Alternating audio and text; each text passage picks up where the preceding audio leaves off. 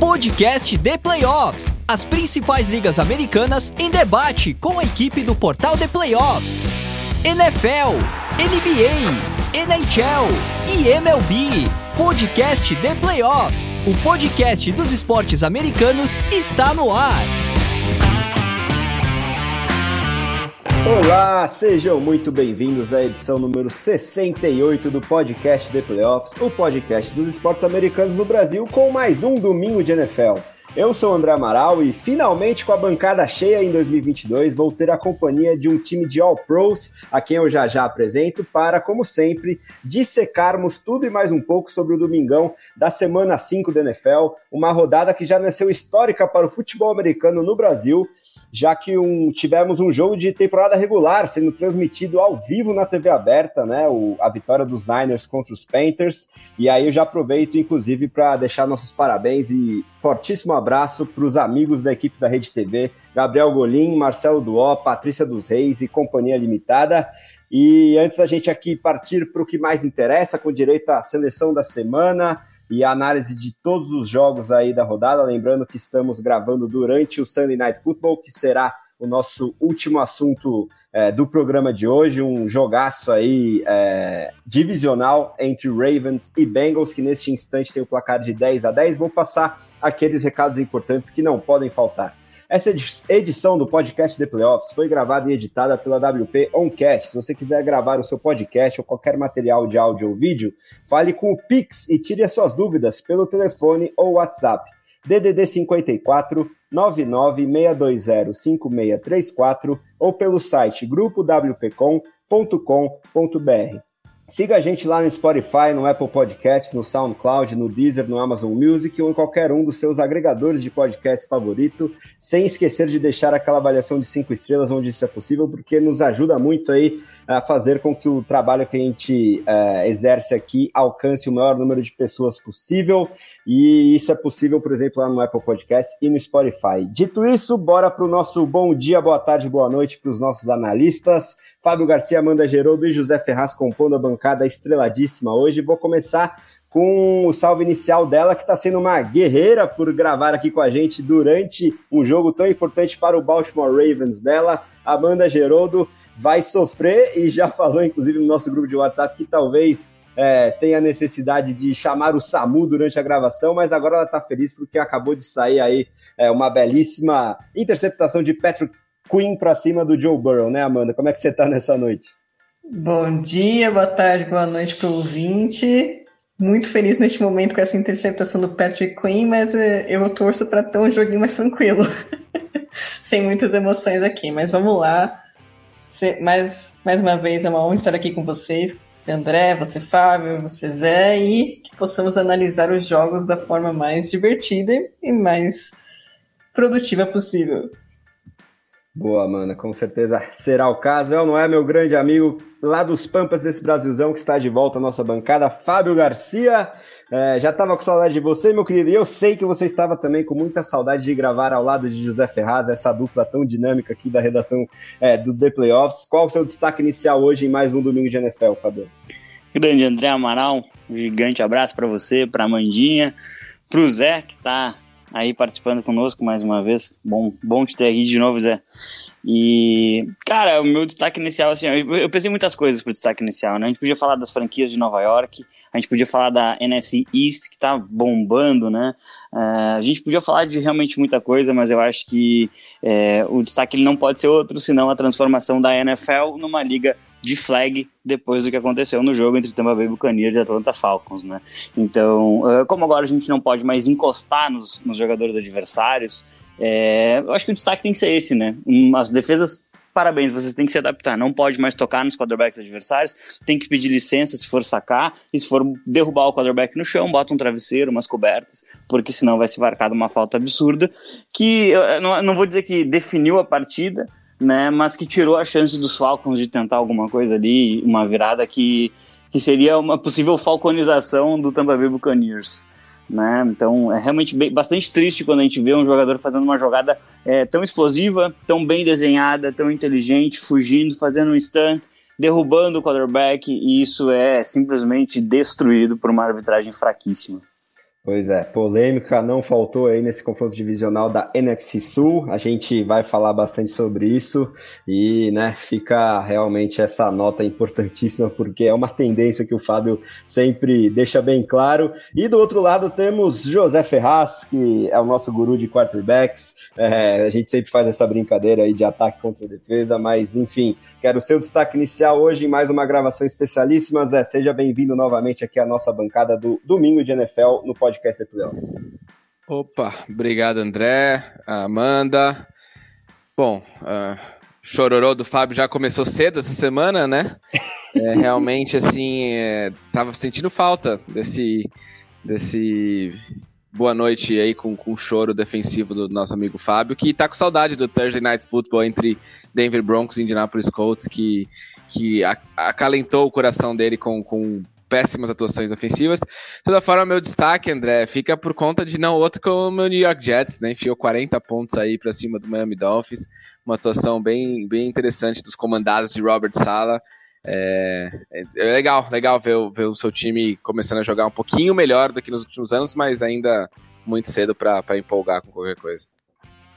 Já então tá bem na fita, a gente vai comentar bastante sobre isso no momento em que Justin Tucker acerta mais um belíssimo field goal para o seu currículo de chutes longos, né? Esse foi de 58 jardas, ele provocou o McPherson aí ao fazer 13-10 no placar, e os colegas kickers, dois os melhores da liga aí, estão se provocando de maneira sadia e tá bem legal de assistir. Vamos ver como é que segue esse confronto importantíssimo entre Ravens e Bengals, que vai fechar o nosso programa, mas a gente vai iniciar com a maior surpresa da rodada, né? O New York Football Giants vencendo o Green Bay Packers lá em Londres, 27-22, depois de um primeiro tempo em que os Packers navegaram de cruzeiro, né?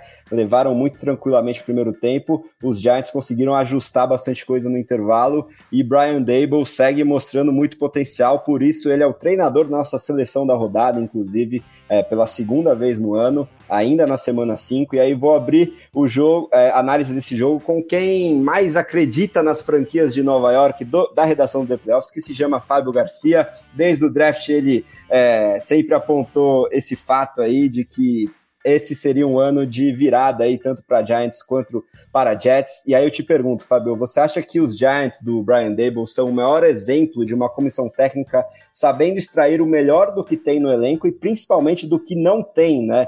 Porque o maior exemplo disso nos Giants é a ausência de wide receivers confiáveis, né? Mas aí ele tá sabendo usar muito bem o Daniel Jones e principalmente o Saquon Barkley para compensar toda essa falta de poderio aéreo, né? E do outro lado, os Packers vindo com problemas, né?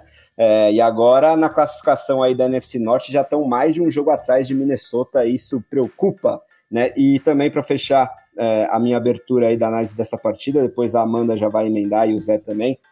Essa NFC Leste segue muito bem, obrigado. Washington Commanders à parte, né? Tivemos mais uma rodada com Giants, Eagles e Cowboys vencendo, Fábio. Então, André, esse time dos Giants, ele é um time que luta, né? Eu acho que essa é a grande mudança que o staff trouxe, né? É um time que ele pode até perder, mas ele vai vender essa derrota bastante caro. Eu realmente falei que achava que era uma temporada que ia ser um ponto de virada para as duas franquias lá de Nova York, mas te confesso que eu não esperava que tivessem 4 vitórias em 5 jogos, e eu não sei se os Giants conseguem manter isso a longo prazo, né? Eu acho que tem um pouco de sorte e tem muita inteligência também, né? A sorte do Saquon Barkley estar saudável, né? É um jogador absolutamente diferente, muito especial esse jogador, e aí a competência vem de você saber utilizar ele, né? Eu gosto bastante de ver informações de Wildcat, em que o Saquon Barkley aparece na figura, entre aspas, de quarterback, então ele recebe diretamente o snap, e aí ele decide ali com o Matt Breida quem vai ficar com a bola, como é que vai ser o desenvolvimento da jogada. Eu acho que isso foi uma adição que o Brian Daboll trouxe, que foi bastante inteligente, e acho que ele está protegendo um pouco o Daniel Jones de cometer erros que o Daniel Jones vinha cometendo. Então é um ataque que ele não é brilhante, é um ataque que falta muito talento ainda, mas ele é um ataque bem mais seguro, ele é um ataque que entrega bem menos a bola. E isso já ajuda bastante, porque na defesa tem algumas peças interessantes, muitas lesões ainda, mas tem algumas peças que possam virar assim, o rosto da franquia, possam virar jogadores fundamentais ali, por exemplo o Xavier McKinney, que é um safety que particularmente eu gosto bastante. E acho que no jogo de hoje o time ele demorou para entender como sair daquelas jogadas extremamente rápidas que o Matt LaFleur estava chamando no ataque dos Packers, né? Então eram passes muito, muito rápidos, saiu o snap, o passe já estava acontecendo praticamente, e depois muitos bons bloqueios, né, que o ataque dos Packers estava realizando. Então a gente vê aí principalmente o Romeo Doubs, por exemplo, entrando muito em bloqueios, isso ajudava, né, o ganho extra de jardas. Foi um ponto bem legal de ver no ataque lá dos Packers, mas isso foi bem combatido no final do jogo. Inclusive a jogada derradeira da vitória é uma jogada de um passe muito rápido que a defesa já estava esperando, e pula e bloqueia aquele passe ali. Eu acho que nessa vitória tem competência de Brian Daboll e também tem um pouco de incompetência de Matt LaFleur, que parece não ter entendido exatamente o nível de talento que ele não tem no seu ataque. Então, assim, teve um drive que foi realmente impactante para mim, que é um drive em que ele chama 3 passes longos, né? Quando durante todo o jogo a fórmula do sucesso tinha sido passes rápidos, curtos, com ganhos de jardas após a recepção e corridas. Então eu achei que naquele drive ali ele acabou dando um tiro no próprio pé. Os Giants logo após viraram e aí ficou bem feia a situação do Green Bay Packers, que começa a ligar uma luz vermelha, né? A gente não sabe exatamente do que esse time é capaz.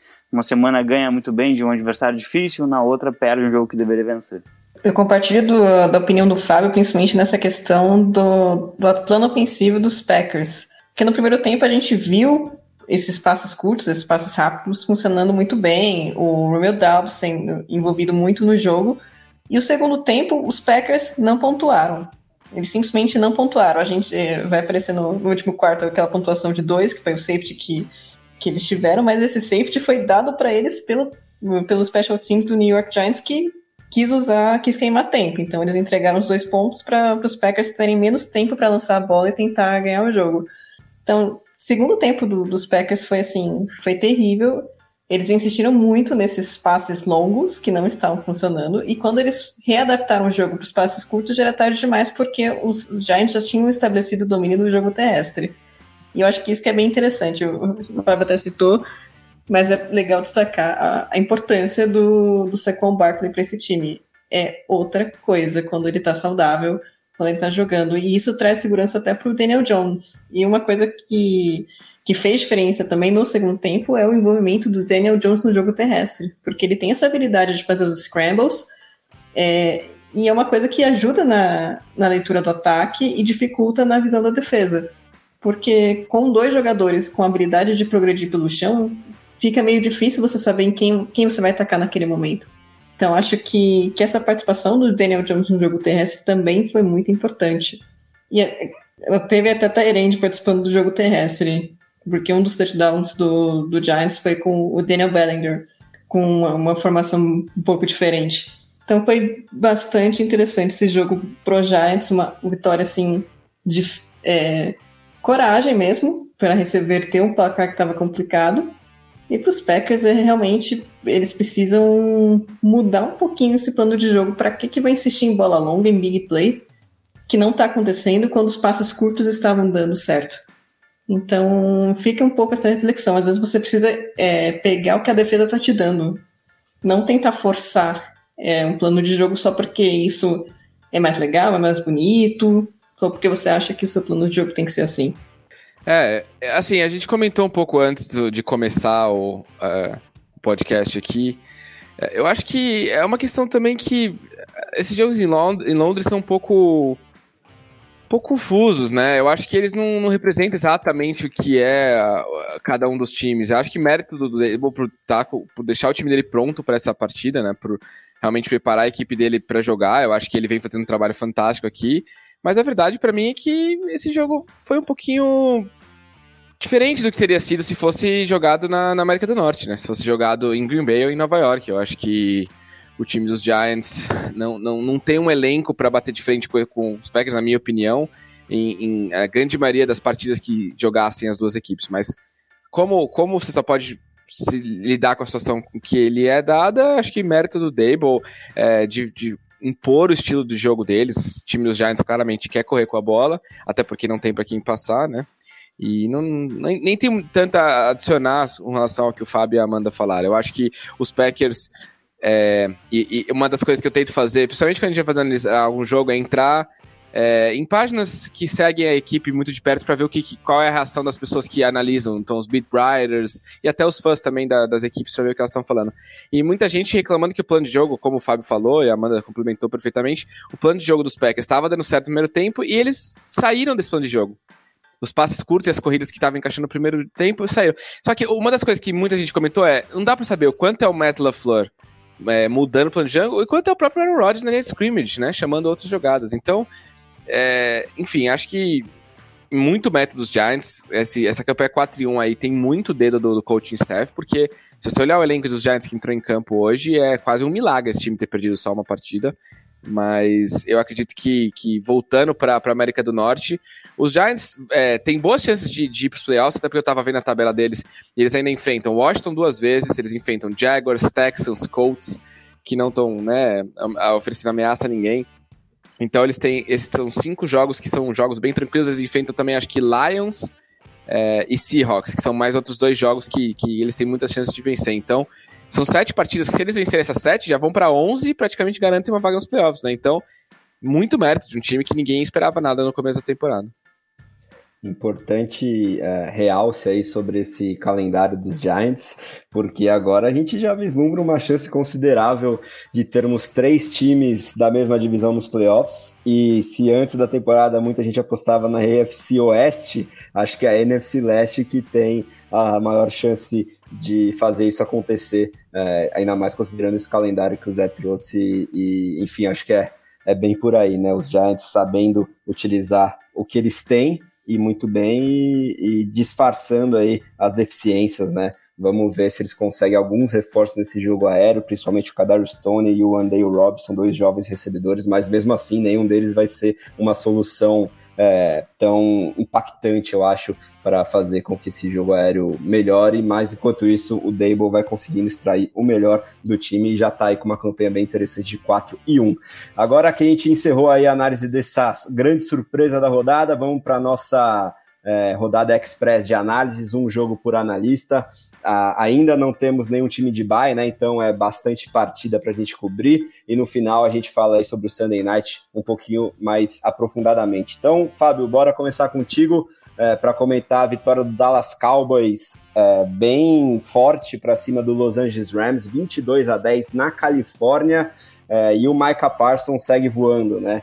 Antes da rodada ele já era disparado o jogador com as menores odds, né? Segundo as casas de apostas, o favorito disparado para ganhar como melhor jogador defensivo do ano. Isso eu acho que só vai aumentar a proporção depois dessa partida, que ele teve 2 sacks, um deles forçando um fumble, e ele é o nosso edge da seleção.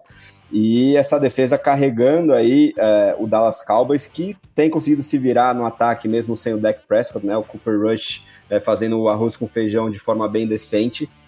E do outro lado temos aí o atual campeão da NFL, cheio de problemas, né, principalmente do lado ofensivo, uma linha ofensiva totalmente obliterada, o Matthew Stafford não tem tempo nem para respirar, e a gente está sentindo o impacto disso na tabela de classificação. Você já começa a se preocupar com as chances dos Rams ficarem fora dos playoffs, por exemplo, Fábio? Olha, é possível sim, porque é um time que tem apresentado pouco desde o início da temporada, né? No primeiro jogo a gente relevou, porque era a primeira partida, o Buffalo Bills para muita gente o melhor time da NFL, então aquele atropelo inicial, fica na ressaca de Super Bowl, né? Tudo bem. Mas o time ele não consegue apresentar uma consistência muito grande, né? Tomou um susto do Atlanta Falcons, mas venceu o jogo, e parece que tem muito mais problemas acontecendo com o time dos Rams do que essencialmente virtudes e valores ali no ataque, né? Até peço desculpa, que os Bengals eles chamaram jogadas tão horrorosas agora que eu fiquei realmente impressionado com o que fizeram na cara da endzone. Isso pode custar caro no final, mas assim, o time dos Rams é um time que tem problemas graves de linha ofensiva, tá jogando com o quarterback machucado. E basicamente aquela dobradinha que se tinha no início da temporada passada entre Robert Woods e Cooper Kupp, e depois o Robert Woods machucou e veio o Odell Beckham Jr. e conseguiu oferecer bastante isso na segunda metade da temporada, ela não existe mais, né? Você não tem um segundo recebedor que realmente produza, né? A figura do Allen Robinson, que muita gente, inclusive eu, esperava que fosse voltar a produzir, né? Num ataque bem inteligente, com um quarterback muito competente, até agora ele não apareceu de verdade no jogo. Hoje o time anotou praticamente nada do ponto de vista ofensivo. É um TD do Cooper Kupp que ele ganha uma corrida, e aí é um mérito dele de bater o Diggs, né? O cornerback mais 880 da NFL.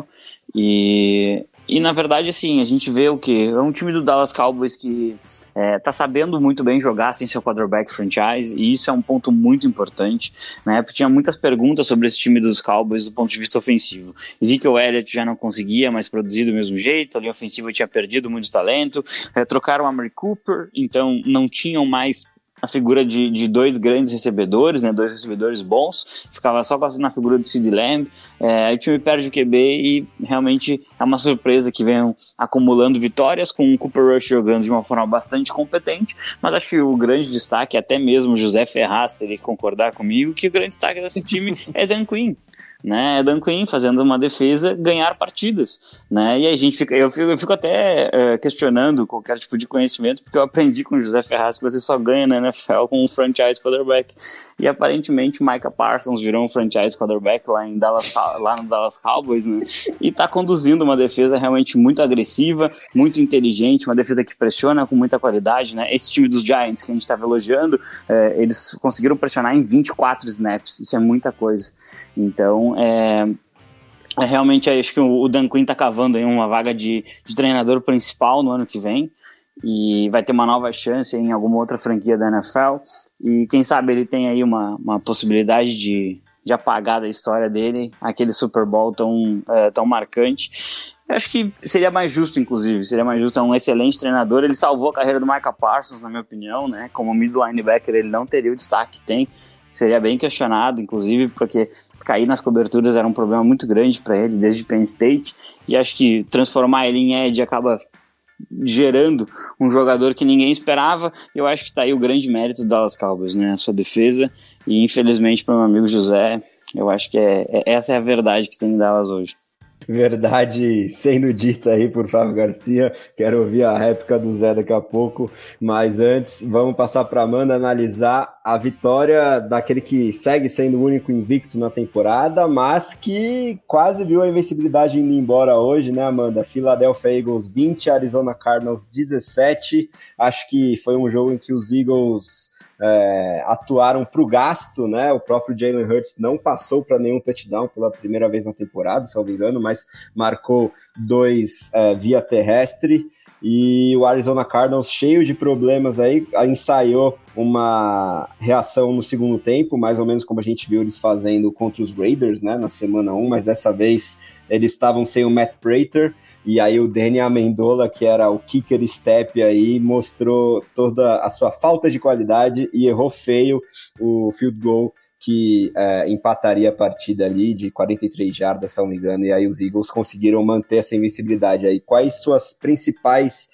conclusões dessa vitória dos Eagles para cima dos Cardinals, Amanda? Bom, eu já vou começar falando do nosso queridíssimo Kyler Murray, né? O quarterback dos Cardinals, porque apesar do erro do Matt Amendola, que eu também vou falar dele, pelo amor de Deus, né?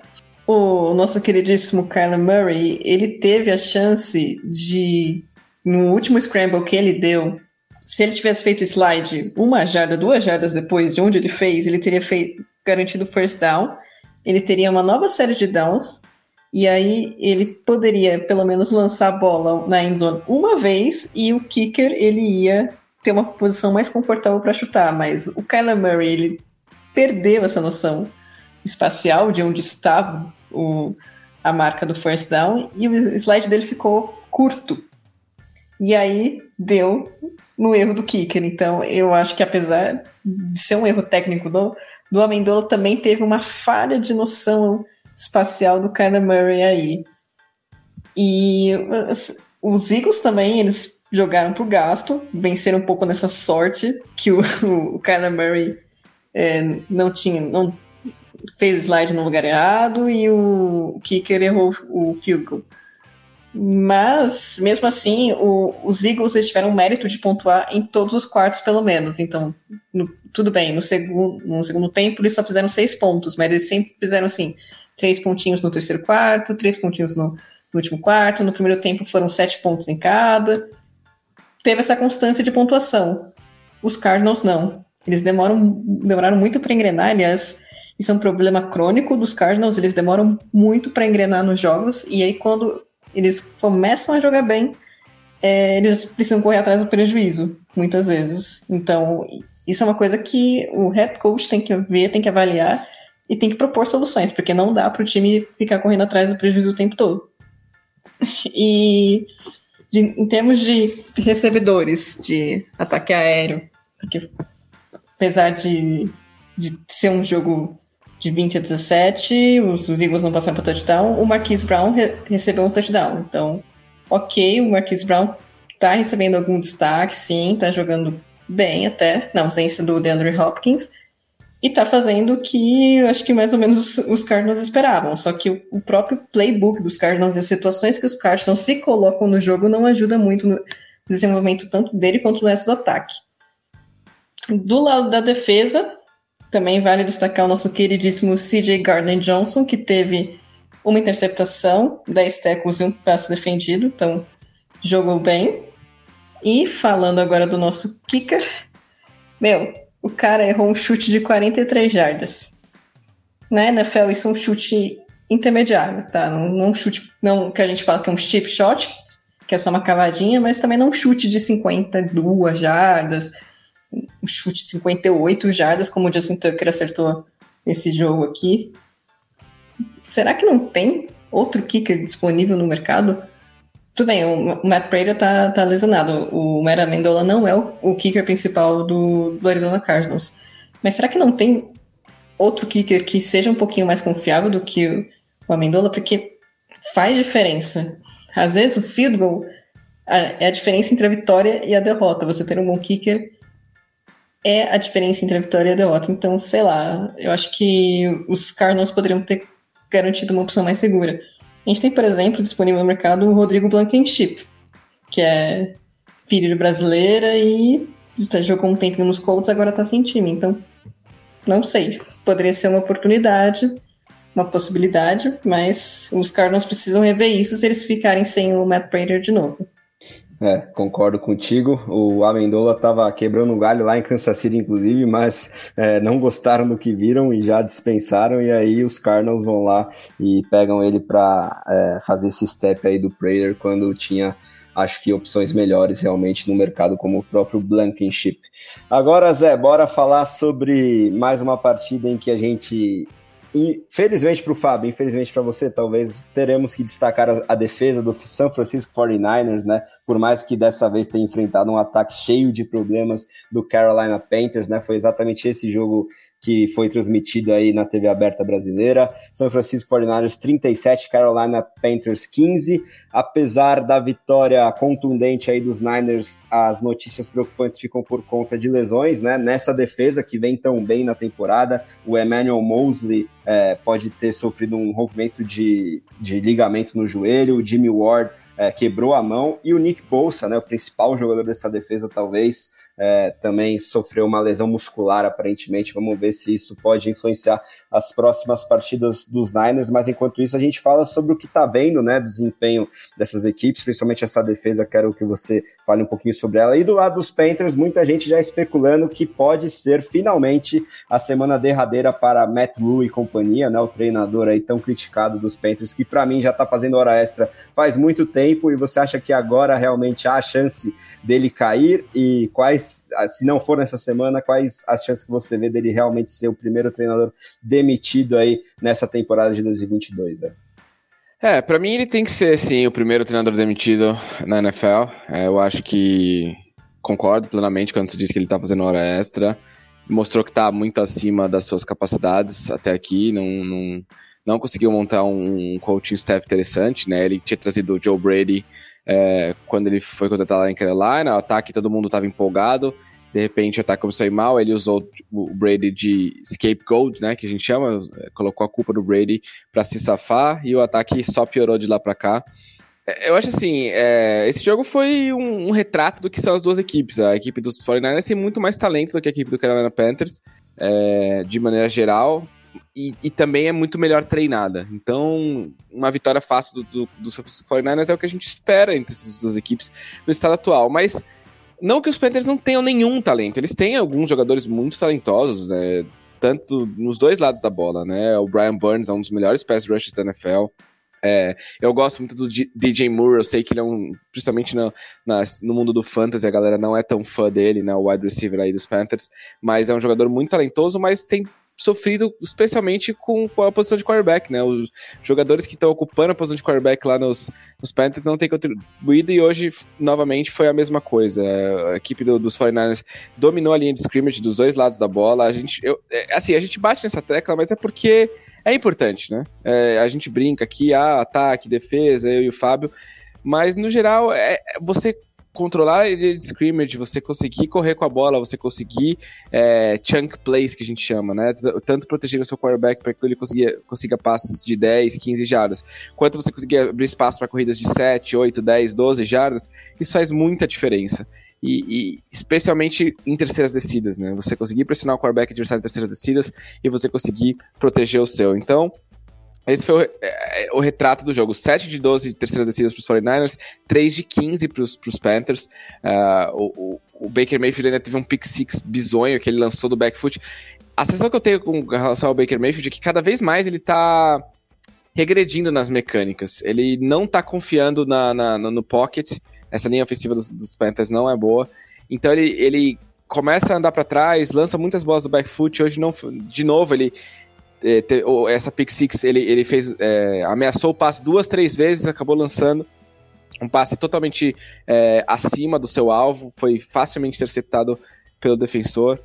Touchdown, foi um momento aí também que deu um swing na partida, até porque os Panthers até estavam tentando se recuperar, a defesa dos Panthers fez de tudo para se manter no jogo. Os 49ers também deram alguns tiros no pé, o George Kittle teve um fumble, até era uma jogada meio simples, parecia assim, ele sofreu o fumble meio sozinho, assim.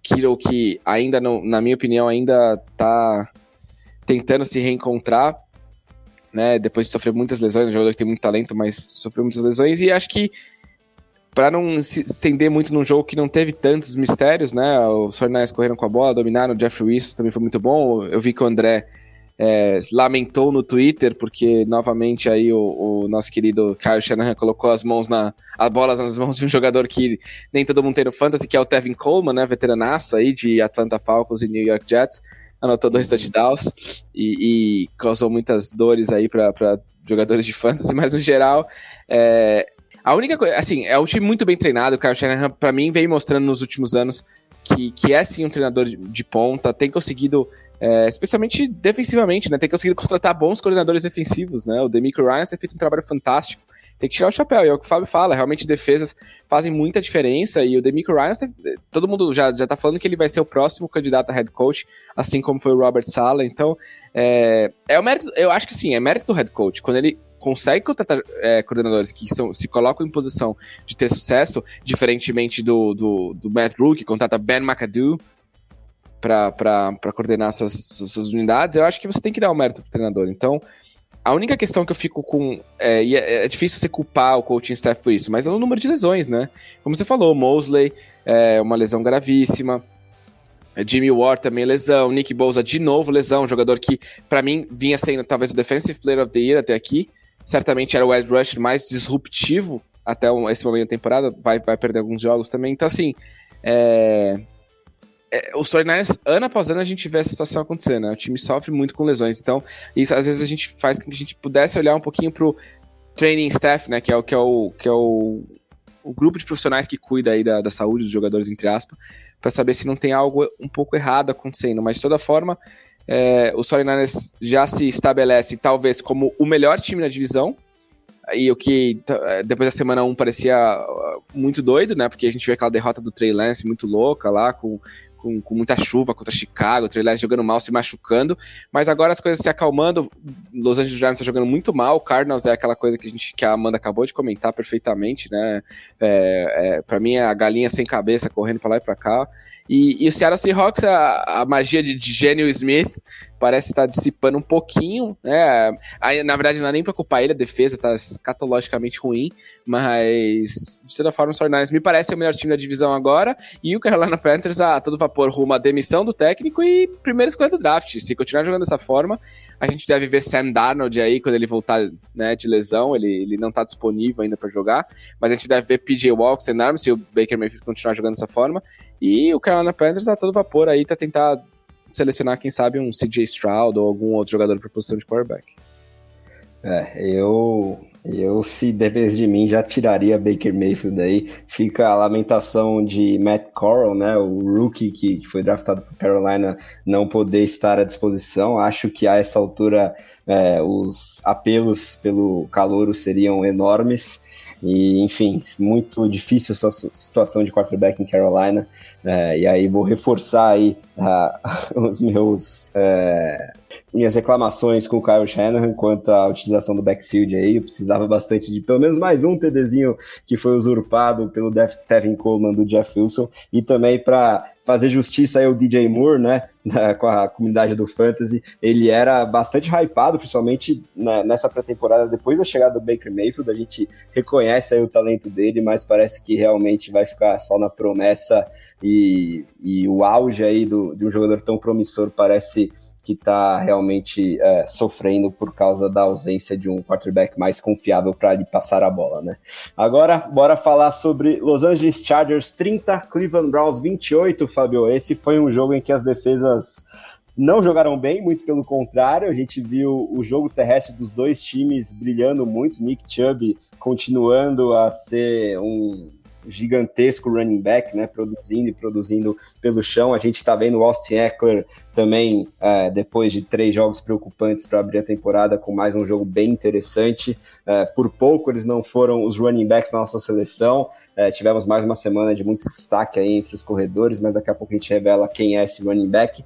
Mas eu acho que o principal destaque dessa partida foi a tentativa do Brandon Staley, esse técnico que a gente tanto comenta, principalmente em quartas descidas do Los Angeles Chargers, e entregar a rapadura aí no último drive, né? Eles tinham a chance de pantear a bola, e mesmo assim eles decidiram tentar uma 4ª, se não me engano, né, Fábio? Você pode me corrigir se eu estiver errado. E aí deram a bola na mão do Jacoby Brissett, já no campo de ataque dos Browns, e por muito pouco eles não deram uma chance aí de field goal para perder o jogo. E fala para mim se você concorda comigo que foi, no mínimo, negligente essa decisão do Staley, e o que mais você tem de conclusão aí sobre a vitória dos Chargers contra os Browns.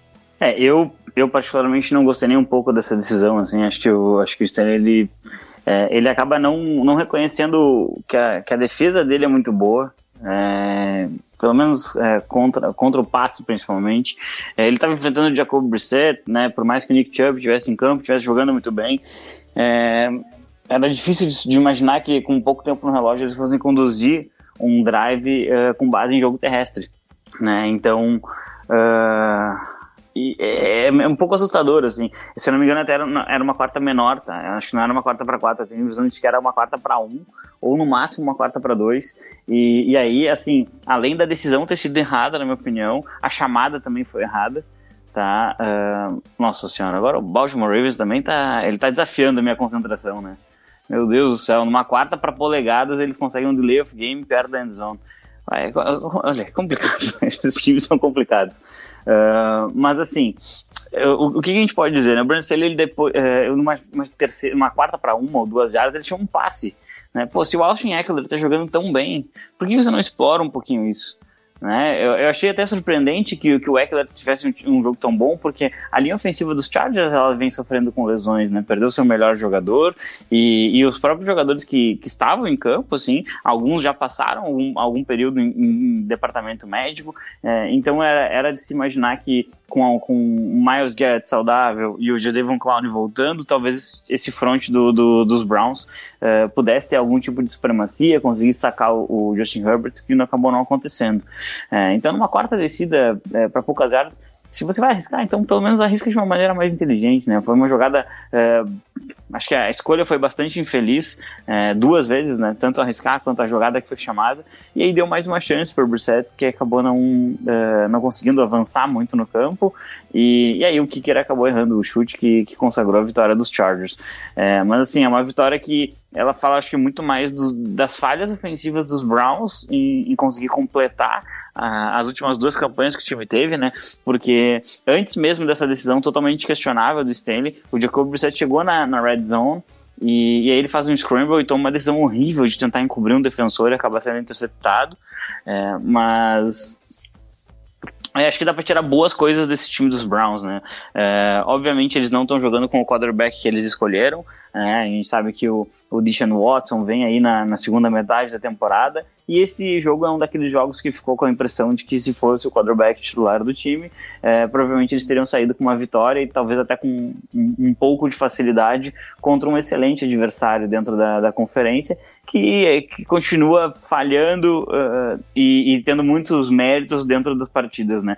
Eu acho que o grande desafio dos Chargers é conseguir encontrar uma constância dentro dos jogos, né? Porque aí fatalmente vai ter uma constância dentro da competição em si, mas é um time que consegue ter drives absolutamente perfeitos, tanto no ataque quanto na defesa, e drives em que ele é absolutamente dominado, e esse alto e baixo numa divisão que tem Andy Reid e Patrick Mahomes é praticamente um suicídio, né? Então os Chargers perdendo hoje talvez já se colocassem numa posição difícil para desafiar os Chiefs. Então foi uma vitória bem importante aí para o time não ver Kansas City disparar tanto assim na liderança e poder de repente buscar aí no segundo jogo que eles vão ter na temporada. Pois é, né, por essas questões de classificação também, que eu me espantei demais com essa última decisão aí do Brandon Staley, mas no fim das contas conseguiram sair com essa vitória, né, eram só 2 pontos de vantagem, eu realmente não entendi porque eles não foram para o punch. Agora, bora falar com a Amanda sobre esse jogo tão polêmico aí da NFC Sul, né, Tampa Bay Buccaneers 21, Atlanta Falcons 15, uma vitória que poderia ter sido um pouquinho diferente se aquela marcação de roughing the passer para cima do Brady não tivesse sido marcada, né? Eu quero que você descreva o lance, Amanda, até porque você fez a matéria para o site do The Playoffs, né? E colocou isso na manchete de forma bastante pertinente, né, porque eu acho que definiu bastante dessa partida. E, enfim, quais as suas principais conclusões desse jogo e do futuro próximo aí, tanto para Buccaneers quanto para Falcons, Amanda? Olha, eu acho que o Fábio fez um abre perfeito sobre esse lance, porque realmente isso ser rough in the passer, gente, não tem cabimento nenhum. Não aconteceu nada demais naquela jogada. O tackle que o Tua Tagovailoa tomou, que ele teve um problema de concussão a segunda, foi pior do que esse que o Brady tomou. E aquele tackle do Tagovailoa também não foi marcado como nada. E esse daí foi, entendeu? E não, sendo que assim, o defensor ele só pega e derruba o Brady. Ok, é sec, ele não foi abaixo do joelho, que realmente seria uma falta, não foi... O lance já tinha acabado, ele caiu em cima do quarterback de propósito, não foi nada disso, gente, foi um sec. E foi numa terceira descida, e por isso que eu destaquei esse lance como no título da matéria, porque foi um lance capital do jogo. O jogo estava 21-15 para os Bucks, era uma terceira descida. Se o roughing the passer não fosse marcado, os Falcons receberiam a bola de novo e teriam uma chance de vencer esse jogo. Um touchdown seria 22-21 para os Falcons. Então, esse lance foi decisivo pro resultado do jogo. E assim, a NFL precisa de uma consistência na arbitragem, porque, gente, não dá. Aquilo não é roughing the passer nem aqui, nem na China. Eu fico indignada com uma coisa dessas, gente. Mas, enfim... Por outro lado, apesar desse lance ter sido bem decisivo, ser um lance polêmico e tal, os Falcons, isso é fato, os Falcons demoraram demais para acordar para o jogo. Eles marcaram os 15 pontos deles no último quarto. Então, primeiro, segundo, terceiro quarto, eles passaram zerados. Não que os Bucks também produzissem muita coisa ofensivamente, porque os Bucks passaram também 2 quartos zerados. Então foi um jogo assim, muito vistoso em termos de produção ofensiva. Mas, de fato, os Falcons, se eles tivessem uma uma produção ofensiva maior, talvez eles tivessem ganhado o jogo. Assim, eu achei que o Marcus Mariota e o Tom Brady fizeram jogos decentes, fizeram jogos ok, dentro do esperado, assim, principalmente para os dois, ainda mais considerando as condições de jogo, porque no caso dos Buccaneers, eles têm problemas com o corpo de recebedores, tanto que o grande destaque ofensivo da partida foi o Leonard Fournette, tanto como corredor, tanto como recebedor. Ele correu 14 vezes para 56 jardas e um TD, e também teve 10 recepções para 83 jardas e um TD. O Mike Evans e o Chris Godwin jogaram, só que eles foram mais discretos, eles não marcaram touchdown. Eles foram importantes para o Tampa Bay avançar em campo e tal, mas de fato foram bem discretos, não na forma que a gente está acostumado a ver o Mike Evans e o Chris Godwin. E os Falcons, eles sentiram muito a ausência do Cordarrelle Patterson, então o jogo terrestre foi um pouco abaixo da média do que estava sendo, e o principal corredor da equipe foi o próprio Mariota, que teve 7 corridas para 61 jardas, mas quem marcou o TD da equipe foi o Avery Williams. E no jogo aéreo, quem que pontuou foi o nosso queridíssimo Olamide Zaccheaus, que eu nem sei se é assim que pronuncia o nome dele, porque o nome dele é muito chique. E teve conversão de 2 pontos com o Kadarius Hodge, o calouro do Drake London. Ele também ficou um pouquinho discreto, e o Kyle Pitts também. Boa, o Drake London, infelizmente, meu queridíssimo recebedor calouro, saiu lesionado, torcendo aí para não ser nada mais grave. Agora, Zé, bora falar aí sobre a vitória com a maior diferença no placar da rodada. Buffalo Bills jogando em casa e mostrando todo o seu poderio, principalmente no primeiro tempo, né? E massacrando o Pittsburgh Steelers por 38-3. Por isso, o Josh Allen e o Gabe Davis, né? Os dois destaques do ataque dos Bills fazem parte da nossa seleção.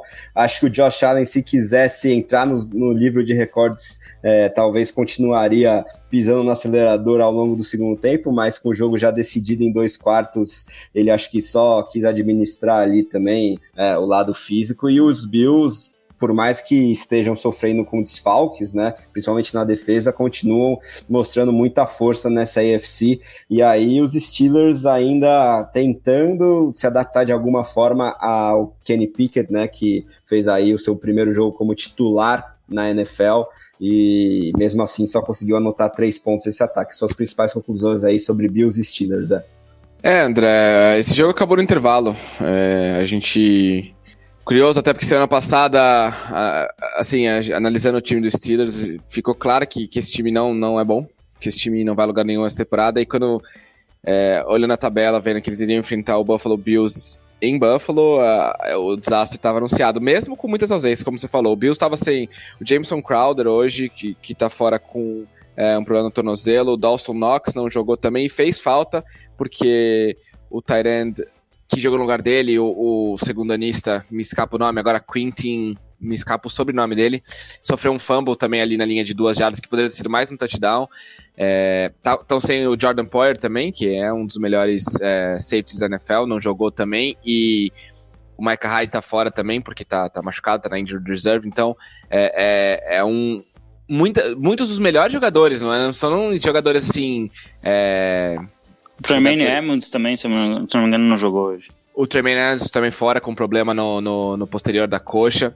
O Jay Kumerow também, wide receiver. O Isaiah McKenzie, com uma concussão, também não jogou, né? Que também é um jogador que muito bom em jogadas em profundidade, né, em passes longos, mas nada disso fez falta porque o Josh Allen realmente colocou uma master clinic aí de futebol americano hoje. O jogo acabou ali no primeiro drive, praticamente, dos Bills, né? O special teams do Steelers fez um bom trabalho, colocou os Bills na linha de 2 jardas, já no primeiro drive.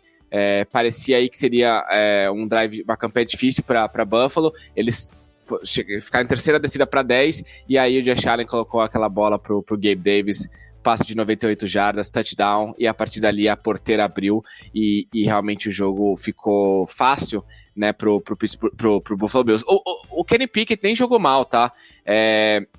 Se você der uma olhada no QBR dele, por exemplo, que é a estatística avançada da ESPN, ele recebeu uma nota mediana de 50 e alguma coisa, 57, se não me engano, 58, que é uma nota ok. E aí, quando eu vi essa nota, até antes de fazer uma análise um pouco mais profunda da partida, eu fiquei até curioso, que foi, pô, a equipe anotou só 3 pontos, né? O que será que aconteceu? Então fui assistir o condensado do jogo para ver o que aconteceu. E muitos problemas em Pittsburgh que não são necessariamente problemas do quarterback. Então, muitas dificuldades ali ofensivas em abrir espaço pro jogo terrestre. Najee Harris teve espaço nenhum para correr contra essa defesa de Buffalo. 2 field goals errados do Chris Boswell. Tava ventando bastante, o que faz que fique ainda mais impressionante, né? A atuação do Josh Allen de 400 e tantas jardas num dia de vento. É muito doido, cara. O Josh Allen, pra mim, é uma coisa... Teve uma bola que ele colocou ali também em triple coverage, né? 3 jogadores na cobertura, que para qualquer outro quarterback seria uma loucura. Só que a precisão e a força que ele tem no braço, ele consegue colocar bolas que ninguém consegue colocar. E conseguiu colocar, se eu não me engano, foi pro Shakir, que é o calouro. Então, assim, realmente, o que dizer, né? Uma master clinic de quarterback de futebol americano. A defesa dos Steelers até manteve o jogo razoavelmente perto. Eu falei, teve esse fumble também do tight end que poderia ter sido mais uma pontuação que não foi. A equipe conseguiu uma interceptação na end zone também, que foi uma interceptação maravilhosa do Sutton na end zone. Foi um realmente, nem tanto demérito do Josh Allen, mas mérito aí do cornerback dos Steelers, que fez uma recepção acrobática dentro da end zone. Então a defesa até tentou manter os special teams, principalmente, né, que cometeu erros, né, logo acho que foi na segunda campanha já, logo que o Buffalo Bills adotou o touchdown, teve um kickoff, e no kickoff sofreram um fumble e deram a bola já no campo de ataque pro Buffalo Bills, mas na sequência eles conseguiram aí se redimir, conseguiram colocar o Bills em situações difíceis de campo e recuperar a bola aí para o Kenny Pickett, seu ataque. O George Pickens também teve uma atuação decente, conseguiu pegar alguns passes legais, aí eu acho que essa dupla ainda vai ser prolífica lá em Pittsburgh, mas no geral esse time é muito ruim. De novo, aquilo que eu falei, eu vi muitos fãs reclamando do ataque do Matt Canada, que já vem sendo um problema nos últimos anos, né? O Matt Canada, mesmo quando tinha lá Big Ben, já era bem questionado, aquela coisa clássica do corrida, passe. Então muitas vezes o Kenny Pickett foi colocado em terceiras descidas terceiras para 8, terceira para 7, terceira para 6, terceira para 10. Eu vi, se não me engano, quase certeza que quem comentou esse jogo foi o Tony Romo, né, na CBS. Não tenho total certeza, mas acho que foi. Assistindo o condensado, me lembro de ter ouvido uma análise que parecia ser o Tony Romo, acho que era mesmo, e ele falando que existe um misconcept, né, as pessoas pensam que para você proteger o seu quarterback, especialmente quarterbacks calouros, você precisa correr com a bola. E ele falou, na minha opinião, a opinião do Tony Romo, isso é um erro, porque o que mais protege um quarterback calouro é você lançar a bola na primeira descida, para que ele tenha mais chances de cometer talvez alguns erros, para que ele tenha mais chances de entrar no ritmo da partida. Então o Matt Canada muitas vezes estava correndo em primeira descida, correndo em segunda descida e deixando o Kenny Pickett em terceira aí para lançar a bola em terceiras longas, que muitas vezes não dava certo. Então, eu acho que quando você enfrenta uma equipe muito superior como é o Buffalo Bills, e o Buffalo Bills, a gente falou isso semana passada, vinha sendo um pouco inconstante, vinha sofrendo com lesões, mas nenhum momento deixou de ser uma das melhores, se não a melhor equipe da NFL, e mostrou isso hoje.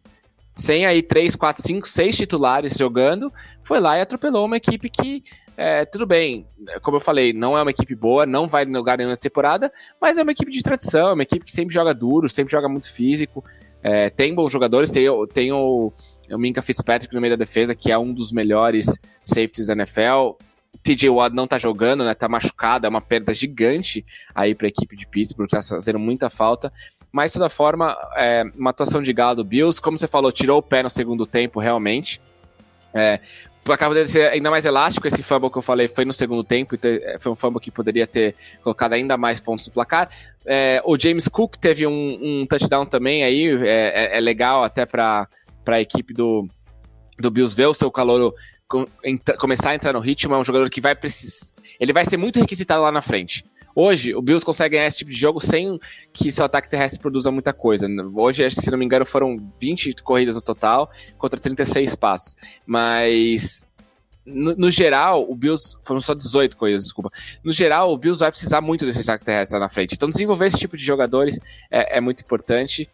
no mais o que dizer, Gabe Davis arrancou, ele teve esse passe de 98 jardas, depois ainda uma outra recepção de 60 e poucas jardas, ele arrancou a bola da mão do Minkah Fitzpatrick, poderia ter sido uma interceptação, não que o passe tenha sido ruim, o Minkah fez uma boa jogada, mas no final o Gabe Davis, nosso querido Reinaldo da NFL, arrancou a bola da mão do Minkah, anotou o touchdown, então é um timaço, esse Buffalo Bills é um time muito completo, é um time que sabe o que faz, pra mim o Sean McDermott é um dos melhores técnicos da NFL, o ataque já mostrou que o Brian Daboll não tá fazendo falta nenhuma, ainda que ele esteja fazendo um bom trabalho lá em Nova York, não tiro nenhum mérito dele, mas o Ken Dorsey assumiu, não tá fazendo falta nenhuma o Brian Daboll, pelo contrário, esse ataque me parece até um pouco melhor do que nos últimos anos, porque tá um pouquinho mais equilibrado, e assim, quando você tem um quarterback que consegue lançar o passe de 98 jardas num dia de vento em Buffalo, literalmente o céu é o limite, né? Então, se eu fosse o resto da NFL, estaria bem preocupado com essa equipe do Buffalo Bills. Também tendo a concordar contigo, no momento em que Joe Burrow e os Cincinnati Bengals viram o placar, né? Empatam pelo menos 16-16, falta o extra point, faltando menos de 2 minutos. Vamos ver a resposta do Lamar Jackson, um drive bem impressionante aí do Johnny Ice, junto com o Ja'Marr Chase principalmente, e aí os Bengals virando a partida, faltando muito pouco tempo para terminar. E daqui a pouco, né, no final aqui do nosso programa, a gente vai analisar tudo sobre esse Sunday Night Football. E aí, só para fechar aí a análise dos Bills, né, queria destacar o Khalil Shakir, né, que marcou um touchdown, é um slot receiver calouro muito interessante, então já fica a dica para você ficar de olho nele no Fantasy aí, nas waivers. Eu acho que ele tem um teto bem mais interessante do que os veteranos a essa altura, Jameson Crowder e Isaiah McKenzie, que seriam os principais rivais dele aí nessa posição de slot receiver, desse ataque tão proeminente do Josh Allen. E essa stat line do Gabriel Davis é um absurdo, né? 3 recepções, apenas 3, para 171 jardas e 2 touchdowns. Ele é o wide receiver da seleção da rodada, pelo menos por enquanto. Agora, Fábio, ele que vinha, só para desculpa dizer, mas ele que vinha sofrendo com lesão também, né? Ele tinha perdido alguns jogos por causa de um problema no tornozelo, então assim que esse time dos Bills estiver inteiro saudável, ou pelo menos grande parte dele retornar de lesão, eu não sei quem vai parar essa equipe, não. Muito talento envolvido mesmo dos dois lados da bola. E aí vamos falar agora sobre mais uma performance de um treinador que quase entrou na nossa seleção, né? O Bill Belichick, o melhor de todos os tempos, acho que a gente pode rotulá-lo assim, né, Fabio? 29-0, jogando em casa para cima do Detroit Lions, no momento em que o McPherson quase erra o extra point, mas os Bengals viraram o jogo. E acho que o principal destaque é a gente lembrar que os Patriots chegaram para essa partida com o Bailey Zappi, né, seu terceiro quarterback do elenco, calouro também, contra uma equipe que vinha sofrendo muitos pontos e continua, porque foram 29 para a conta do Detroit Lions nessa rodada, mas também vinha marcando muitos pontos os Lions, e dessa vez o Bill Belichick e sua defesa conseguiram um shutout aí para cima dos Lions, e vem mostrando alguma força aí, principalmente desse lado estratégico, né? Quais são as principais conclusões aí sobre essa vitória dos Patriots contra os Lions, Fabio? Então acho que antes de mais nada é importante a gente ressaltar, né? A gente vem falando isso de algumas equipes, os Lions estavam bastante desfalcados nesse jogo, né? Então o DeAndre Swift não jogou, né? Eles estavam sentindo ali, o Amon-Ra St. Brown jogou, mas ele estava retornando de lesão, é um time que estava sofrendo, acho que o DJ Chark também não entrou em campo. Acabou sendo uma partida um pouco complicada neste ponto para Detroit, né, que vinha disputando todos os jogos, né, mesmo com um recorde 1-3 antes do jogo de hoje, os Lions vinham realmente disputando. Eu vou aproveitar até que os Lions caíram para mim e vou mandar um abraço aqui para um ouvinte nosso que veio me procurar no Instagram. Depois que eu comentei algumas coisas sobre o Jeff Okudah, ele veio me mandar os números, ele é torcedor dos Lions, ele veio me mandar os números do Jeff Okudah, dizendo que talvez ele possa virar o lockdown corner que a gente via, pro azar do nosso querido Alexandre, inclusive jogador do América Locomotive, um time bem tradicional ali de Minas Gerais. Pro azar dele, ele me mandou essa mensagem na semana seguinte. O DK Metcalf botou um pouquinho de farofa no Jeff Okudah e engoliu muito facilmente, né? E foi bem legal, até achei legal quando os ouvintes vêm falar com a gente, ele foi super tranquilo, assim, veio trazer argumentos mesmo, foi bem interessante. Mas do ponto de vista da partida em si, parece que todo ano o Bill Belichick ele tira um adversário para realmente destruir o ataque adversário, né? É incrível. Ele fez isso, se não me engano, com o Justin Herbert faz uns 2 anos, numa vitória também por 0, e é a qualidade da estratégia do Bill Belichick, né? Hoje, jogando com o seu terceiro quarterback, ele teve um jogo bastante seguro, né? Um altíssimo índice de passes completos, né? Ele acertou 17 de 21. A interceptação dele é uma interceptação que ela tá 100% na conta do recebedor. É um lance incrível, porque o recebedor ele pega a bola e a impressão que dá é que ele passa pro defensor do Detroit. E os Patriots eles souberam jogar a partida, né? O brilho desse jogo com certeza é defesa e special teams, né? O ataque dos Patriots em si marcou apenas um touchdown, num passe bem interessante do Zay pro Jacob Myers, né? Que saiu completamente livre ali numa Hot Wheel, e a gente viu um time muito competente contra um time que parece que está tentando encontrar sua própria identidade, né? Os Lions, eles tiveram algumas partidas muito fortes nessa temporada, a maioria delas terminou com um desfecho já conhecido lá em Detroit, que é uma derrota, mas parece um time bem competitivo, né? Hoje eles não foram capazes de parar o Ramondre Stevenson, que passou das 150 jardas terrestres, e é um time que parece que vem sofrendo dessa forma, né? Uma defesa que é bem incapaz de limitar ataques adversários, não interessa qual o tipo de qualidade que tem no ataque adversário, se é corrida, se é passe curto, se é big play. É uma defesa que ela não consegue. Ela simplesmente não consegue parar os adversários. E isso vem sendo um grande problema, porque você força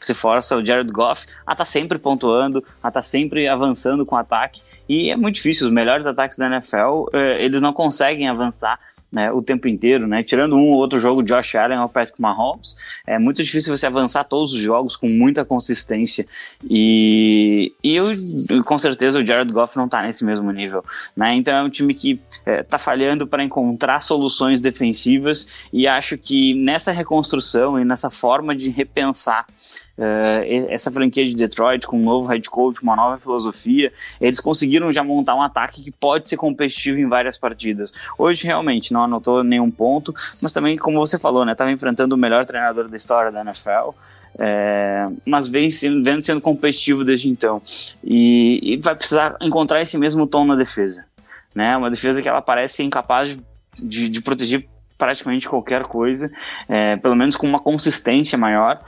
Então a gente vai precisar ver que esses Detroit Lions mostrando uma identidade um pouco mais forte nos dois lados da bola.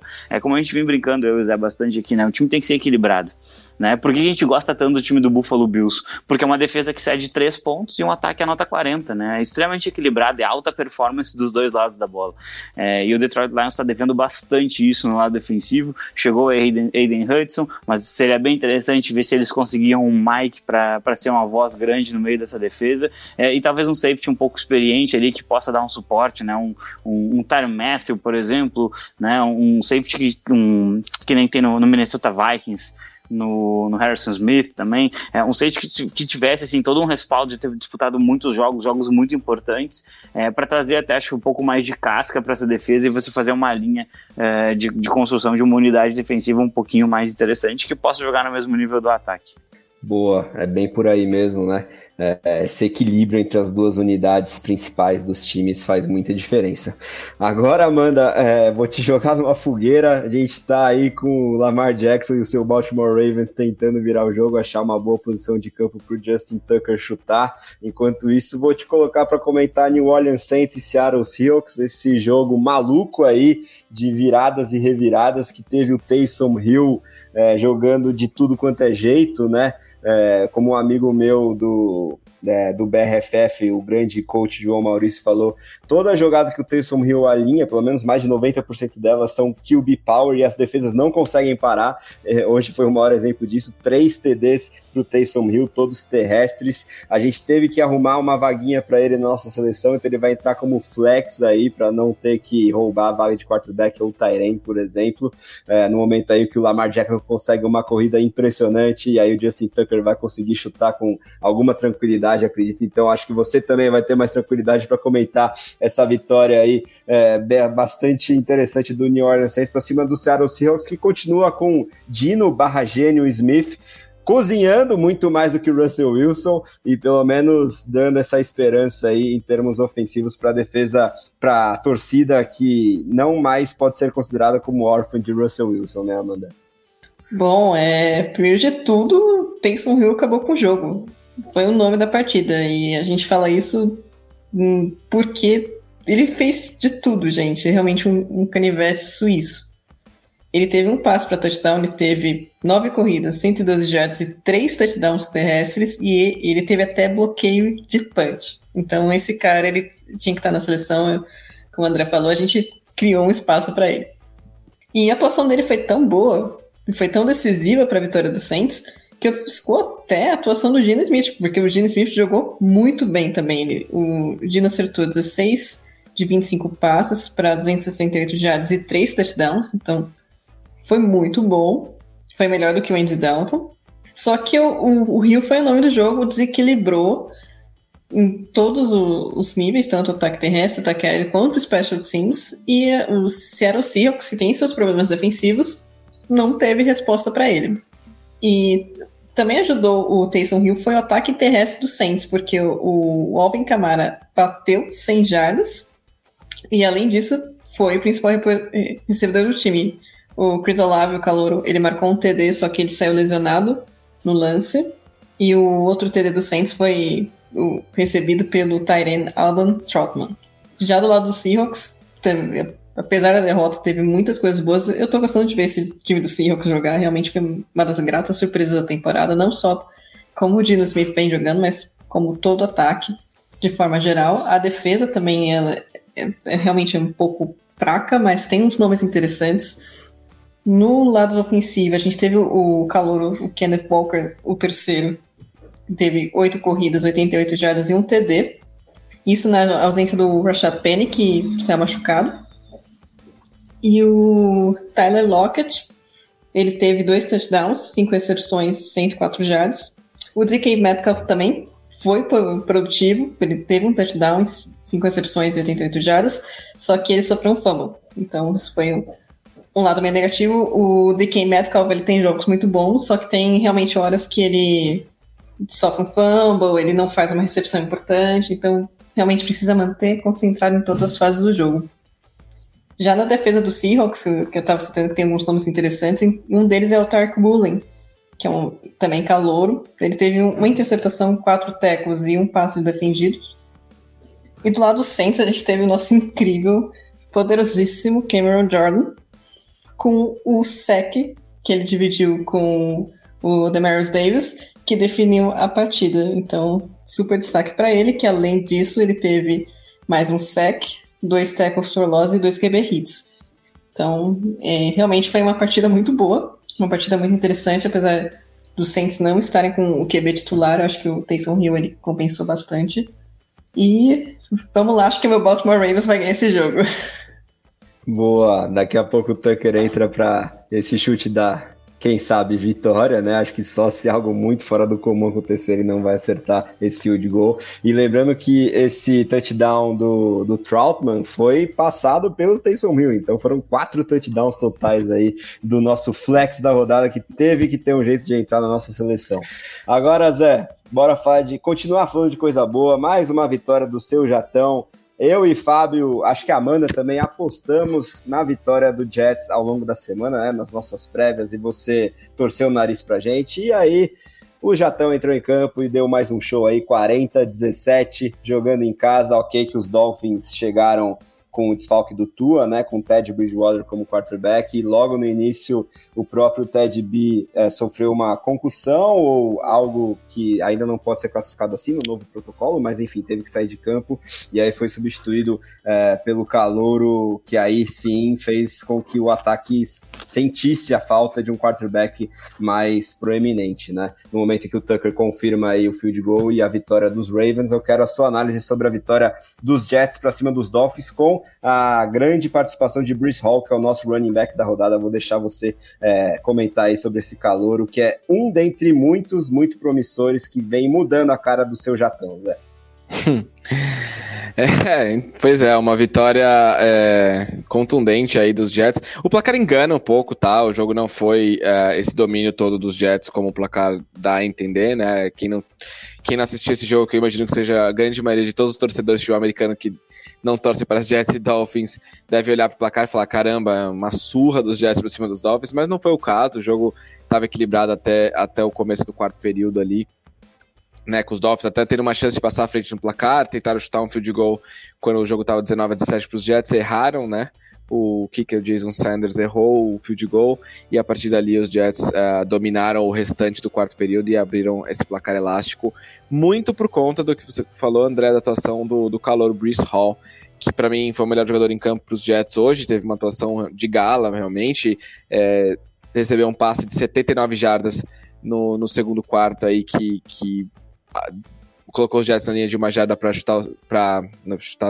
anotar o seu primeiro touchdown na partida e abrir uma pequena diferença. Foi o primeiro jogo da temporada que os Jets lideraram de ponta a ponta. Os Jets, né, estiveram à frente do placar desde o começo por conta desse safety que eles causaram em cima do Teddy Bridgewater, que acabou tirando ele do jogo. Eu acho que a NFL está sendo bem cautelosa com essa coisa da concussão, especialmente com o Miami Dolphins, né, por conta do que aconteceu com o Tua.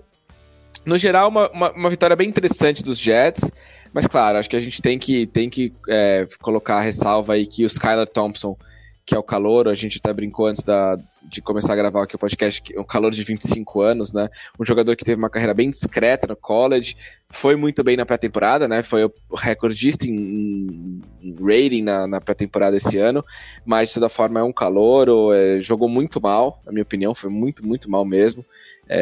Os Dolphins conseguiram equilibrar o jogo muito por conta do jogo terrestre. O Raheem Mostert teve uma grande partida com média de mais de 6 jardas por carregada. A linha ofensiva dos Dolphins em certo momento estava dominando o jogo, né? Os Dolphins conseguiram aquele double dip que a gente chama, que é anotar um touchdown no final do primeiro tempo e receber a bola no segundo tempo de novo e aí anotar mais 3 pontos no field goal. Então conseguiram colocar 10 pontos sem que o Jets tocasse na bola, o que deixou o jogo bem equilibrado. Foi até um trabalho decente aí do Mike McDaniel, que o que te indica, e muito se fala sobre ele como um gênio, especialmente desenhando jogadas terrestres. Ele era o coordenador do jogo terrestre lá em São Francisco, né, antes de ser contratado para ser o head coach aí de Miami. Então conseguiu de novo fazer um bom trabalho aí com misdirections antes do snap, né, muita movimentação pré-snap, usou o Tyreek Hill de uma forma diferente, até porque o Tyreek Hill e Jalen Waddle, pra mim, hoje são a melhor dupla de wide receivers da NFL, né? É a melhor dupla de wide receivers da NFL. E o que o Dolphins faz se você joga numa defesa níquel, que os Jets fizeram praticamente o jogo inteiro, né? Ou seja, se você joga com 5 defensive backs e só 6 jogadores ali, 3 jogadores de linha defensiva e 3 linebackers, ou 4 jogadores de linha defensiva e 2 linebackers, eles correm com a bola. E se você não faz isso, se você joga com uma defesa em um pacote normal, né, com um front 7 e 4 na secundária, você vai deixar inevitavelmente ou o Jalen Waddle ou o Tyreek Hill em situações de marcação homem a homem, e aí eles exploram os passos em profundidade. Então os Jets responderam usando um pacote níquel quase o tempo todo, e por isso tinha um jogador a menos para conter a corrida, e os Dolphins conseguiram aí explorar e correr muito bem com a bola. Eu acho que se o Tua tivesse em campo hoje, esse jogo teria sido bem diferente, muito possivelmente os Dolphins teriam até vencido esse jogo em jardas, first downs, conversões, os números foram muito parecidos. A diferença realmente foi que o Zach Wilson teve uma atuação muito mais controlada do que o Skylar Thompson, né? O Zach Wilson jogou dentro do sistema ali do ataque do São Francisco. A gente também brincou antes de gravar que ele fez um cosplay de Jimmy Garoppolo hoje. O Zach Wilson não cometeu nenhum erro grave. Algumas bolas ali poderiam ser um pouco mais precisas, mas no geral espalhou bem a bola. Quando o Breece Hall estava livre nesse passe 79 jardas, colocou a bola perfeitinho na mão dele para ele conseguir correr muitas jardas após a recepção. Ainda anotou um touchdown terrestre também num scramble ali que mostrou bastante raça, né, para pular de cabeça ali, um pouco perigoso também. Mas no geral foi bem decente contra um quarterback que claramente se mostrou não estar pronto para jogar na NFL ainda, nem deveria, né, porque ele é o terceiro quarterback e foi colocado numa situação emergencial. Então, enfim, não dá para criticar tanto também o Thompson por conta dessa situação. Os Dolphins não tiveram o Xavier Howard hoje também, eu sou o melhor cornerback aí do elenco, que é um jogador de Pro Bowl, um jogador já liderou a NFL em interceptações, também fez bastante falta. Essa defesa dos Dolphins, eu acho que, para mim, até para concluir o meu comentário sobre esse jogo, eu acho que o maior takeaway desse jogo, para mim, é que oficialmente essa defesa dos Dolphins não é boa. Os Dolphins são o time que mais cederam pontos dentro da divisão, com 131 pontos cedidos em 5 jogos. Eles têm um saldo de pontos negativo agora, com 115 pontos anotados e 131 tomados. É uma das piores defesas da AFC. Só ficam... O único time que cedeu mais pontos do que os Dolphins na AFC até o início dessa... Até o jogo entre Raiders e Chiefs amanhã, o Dolphins é o segundo que mais cedeu, o primeiro é o Chargers. Então, todo mundo esperava muito dessa defesa, né? Ano passado foi uma defesa muito boa, tem muito talento. Javon Holland, Byron Jones, o próprio Xavier Howard tá machucado, Dominic Wilkins na linha defensiva também é um grande... Christian Wilkins também é um grande jogador na linha defensiva. Eles gastaram escolhas altas, né, pra draftar Jalen Phillips. Tem o Melvin Ingram, que ano passado também jogou muito bem. Esse ano, semana passada foi eleito jogador defensivo da rodada, se não me engano, mas não tem jogado muito... mas não jogou muito bem hoje. Assim, essa defesa dos Dolphins é uma defesa que tem nomes que poderiam colocá-la entre os 5 melhores elencos defensivos da NFL. E isso não tá encaixando. Não tá funcionando. Hoje você deu 40 pontos pra uma equipe limitada. Tem talento essa equipe do New York Jets, diferente de outros anos, mas é uma equipe limitada. Se você der 40 pontos para New York Jets, é um problema. Se você der 5 touchdowns terrestres, é um problema. Então, eu acho que o Miami Dolphins precisa, se quiser, porque quando começou a temporada 3-0, tava todo mundo falando em Super Bowl. Se quiser ser esse time de Super Bowl, mesmo com o Tua voltando, vai precisar jogar muito melhor defensivamente. Porque não é toda semana que o Tua vai lançar 500 jardas e 6 TDs, como foi aquela virada absurda contra o Baltimore Ravens, né? Se não me engano, foi essa virada absurda do Tua. Isso. Foi. Perdão, Amanda. Não, foi pessoal isso. Não, e que eu me lembro que ele também teve uma virada contra o Buffalo Bills, mas isso acabou sendo menos. A quantidade total de pontos foi menor. Mas, de toda forma, a defesa é um problema lá em Miami. E acho que essa derrota para os Jets oficializou essa questão. Boa, também acho, Zé, e eu também achava muito otimista a posição do Miami Dolphins em mais de um power ranking que eu vi depois dessas vitórias que você destacou contra Ravens e Bills, como número 1 de muitos power rankings. Eu achava ainda muito cedo para ter toda essa convicção aí dos Dolphins, e depois dos 2 últimos jogos, acho que a gente está vendo que nada nesse novo trabalho do Mike McDaniel pode ser considerado tão consolidado assim, para a gente já colocar entre os principais favoritos para essa temporada. Acho que o rival de divisão Buffalo Bills, né, como a gente já não cansa de falar aqui, tem muito mais potencial, por exemplo, dentre alguns outros times aí na NFL. Agora, Fábio, bora falar sobre mais uma derrota do meu Chicago Bears. Dessa vez jogando dentro da divisão lá em Minnesota, 29-22 para os Vikings. Pelo menos dessa vez, acho que a gente viu um Justin Fields um pouquinho menos errático, né? Principalmente no terceiro quarto, aí o Bearzão ensaiou uma reação, mas os Vikings, depois de terem dominado o primeiro tempo, confirmaram com alguma tranquilidade também a vitória no quarto período e lideram aí a divisão, já com mais de um jogo de vantagem para cima dos Packers. Você acha que os Vikings já podem sonhar com voos um pouquinho mais altos aí, pensando em playoffs? E do lado dos Bears, quais são as conclusões também, que eu tô curioso para saber, Fábio? Então, esse jogo, acho que ele traz notícias boas em relação ao ataque de Minnesota, né? A gente teve uma partida muito sólida do Dalvin Cook, que eu acho que traz um pouquinho mais de equilíbrio, né? Eu sei que o time começou a temporada falando, né? O nosso objetivo principal é alimentar o Justin Jefferson. Mas nem sempre vai dar certo isso, então você tem que ter outras formas de vencer jogos. Eu acho que o Dalvin Cook foi bem importante hoje, anotou 2 TDs logo no início do jogo, realmente dominou a partida e auxiliou bastante esse time do Minnesota, mas com uma cara de Minnesota 2021, né, do ponto de vista ofensivo na tarde de hoje. E acho que foi uma vitória muito justa para uma equipe que conseguiu jogar melhor mais períodos da partida, né? O Chicago Bears começou muito, muito mal, realmente muito mal. Faltando ali pouco mais de 2 minutos para terminar o primeiro tempo, o Justin Fields só tinha tentado 6 passes, só tinha completado 2, né? Até que ele completa realmente uma big play. Acho que é pro Darnell Mooney, faz uma recepção espetacular com uma mão só. E o que a gente vê é que esse time do Chicago Bears, ele tá... A impressão que eu tenho, pelo menos, é que é um time que ele ainda não consegue entender exatamente como fazer determinadas coisas em campo, né? Ele não consegue passar a bola com consistência, ele não consegue desenvolver um jogo aéreo, e aí acaba ficando uma coisa bastante previsível, basicamente 0-800 Montgomery, e quando o Montgomery não tá, chama o Herbert, e basicamente o time tenta correr e atravessar os adversários, né? Então talvez o recorde dos Bears seja até um pouquinho mentiroso, né? Talvez aquele jogo na chuva lá que o Zé citou contra os 49ers tenha sido um equívoco, né, do destino ali, porque é um time muito, muito, muito limitado, tem alguns bons valores defensivos na figura do Roquan Smith, tem um safety que eu particularmente gosto bastante, que é o calouro, né, o Brisker, e é uma equipe que ela demora para engrenar, porque eu acho que ela não sabe exatamente o que está fazendo. Eu acho que é uma comissão técnica que tem um nome muito interessante encabeçando, né, que sai de Indianápolis bem consolidado, como um cara que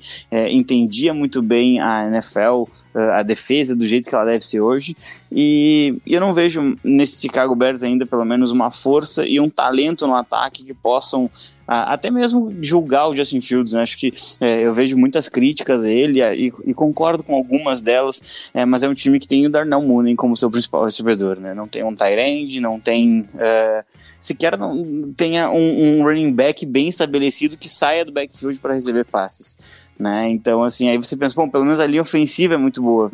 Também não, né? Então talvez o ataque dos Bears talvez seja a unidade mais fraca de toda a NFL, né? E aí você bota o segundo anista que nem jogou todo o primeiro ano para comandar, uma coisa meio complicada, né? E falando do lado vencedor de hoje, mais uma partida sensacional do Justin Jefferson também, né? Passou das 100 jardas mais uma vez na carreira, é uma carreira absolutamente meteórica que o ex-LSU tem.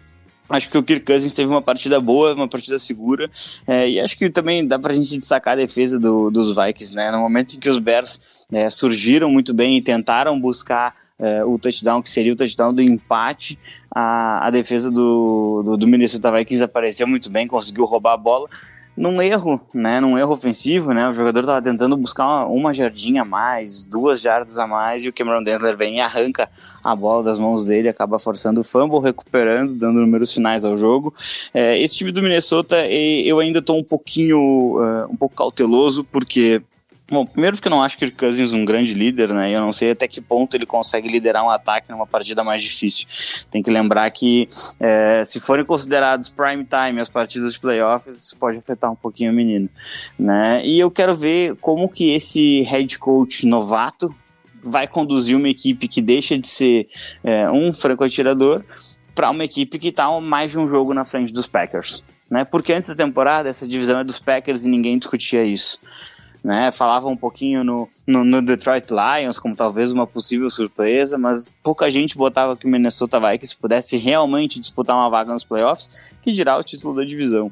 Então eu quero ver essa transição, né? Você é um head coach calouro, você tem bons valores no ataque e na defesa, mas agora você deixa de ser um franco atirador. Você talvez entre como favorito contra o Green Bay Packers na próxima partida. Como que o time vai lidar com isso, né? Então, acho que se a gente conseguir ver um pouquinho mais de constância em jogos que apresentem um nível de dificuldade maior, esse Minnesota pode sim surpreender. Boa, Fábio. Agora, Amanda, bora falar sobre mais uma grande surpresa da rodada, pelo menos para mim, que foi a vitória do Houston Texans por 13-6 para cima do Jacksonville Jaguars, jogando na Flórida. Esse é aquela partida que há muitos anos já a gente brinca que não sabe se prefere assistir, principalmente no Thursday Night Football ali, ou se prefere a intertemporada, mas numa prévia da rodada eu até comentei que dessa vez a história seria diferente, que o Doug Pearson e o Sunshine tiveram uma partida fora da curva contra os Eagles na semana 4, mas que agora tinham tudo para voltar aos trilhos e mostrar o potencial que eles vinham mostrando nas 3 primeiras semanas, mas você acha que a gente pode já dizer que os Jaguars voltaram a ser Jaguars nessa partida aí? Muitos erros, um jogo feio, eu acho, né, no geral, e a vitória aí, primeira do Houston Texans na temporada, fazendo com que nenhuma franquia mais da NFL esteja zerada aí em vitórias. O Houston Texans era o último virgem aí de 2022 e conseguiu sua primeira letra W do lado do nome aí na tabela de classificação para cima do rival de divisão. Suas conclusões aí sobre esse jogo entre Texans e Jaguars, Amanda? Olha, eu esperava uma vitória dos Jaguars, até pela diferença, principalmente dos ataques dessas equipes, mas esse resultado, assim, também não chega assim, a ser tão surpreendente, porque eu achava os Jaguars muito superestimados pelos que eles vinham apresentando. Eu não tenho confiança nenhuma no Sunshine ainda. Vocês me desculpem, mas não tenho. E nesse jogo ele também cedeu a bola 2 vezes pros Texans. Tudo bem que uma foi numa Hail Mary, a gente vai chegar lá, mas enfim, ele não produziu nada. Na verdade, os 2 times não produziram nada. Foi um jogo muito fraco ofensivamente. Parecia que eu estava vendo a parte 2 de Colts e Broncos do Thursday Night Football, pelo amor de Deus. Não teve TD aéreo, gente. Não teve passe para touchdown. E os Jaguars não pontuaram no segundo tempo. Então, por isso que eu tô falando. Foi muito ruim e foi muito fraco. Né? Isso não é uma coisa que a gente espera do Sunshine, que foi a primeira escolha do draft de 2021. Primeiro ano de calor, ok, tem sempre aquela questão de ajustes e tal. Mas no segundo ano, tava procurando ver uma evolução maior. Teve essa evolução com a chegada do Doug Peterson, mas ainda acho que precisa render mais. Não só ele, como todos os quarterbacks de 2021, acho que a classe tá abaixo do que se esperava. O Zé pode me confirmar, ele tem o Zach Wilson. E também, escolha de draft de 2021 foi o Davis Mills, que é o quarterback dos Texans. Ele foi uma escolha de 3ª rodada, então as expectativas foram um pouco diferentes. E ele, por incrível que pareça, foi mais seguro do que o Trevor Lawrence. Ele não lançou touchdown, mas também não entregou a paçoca.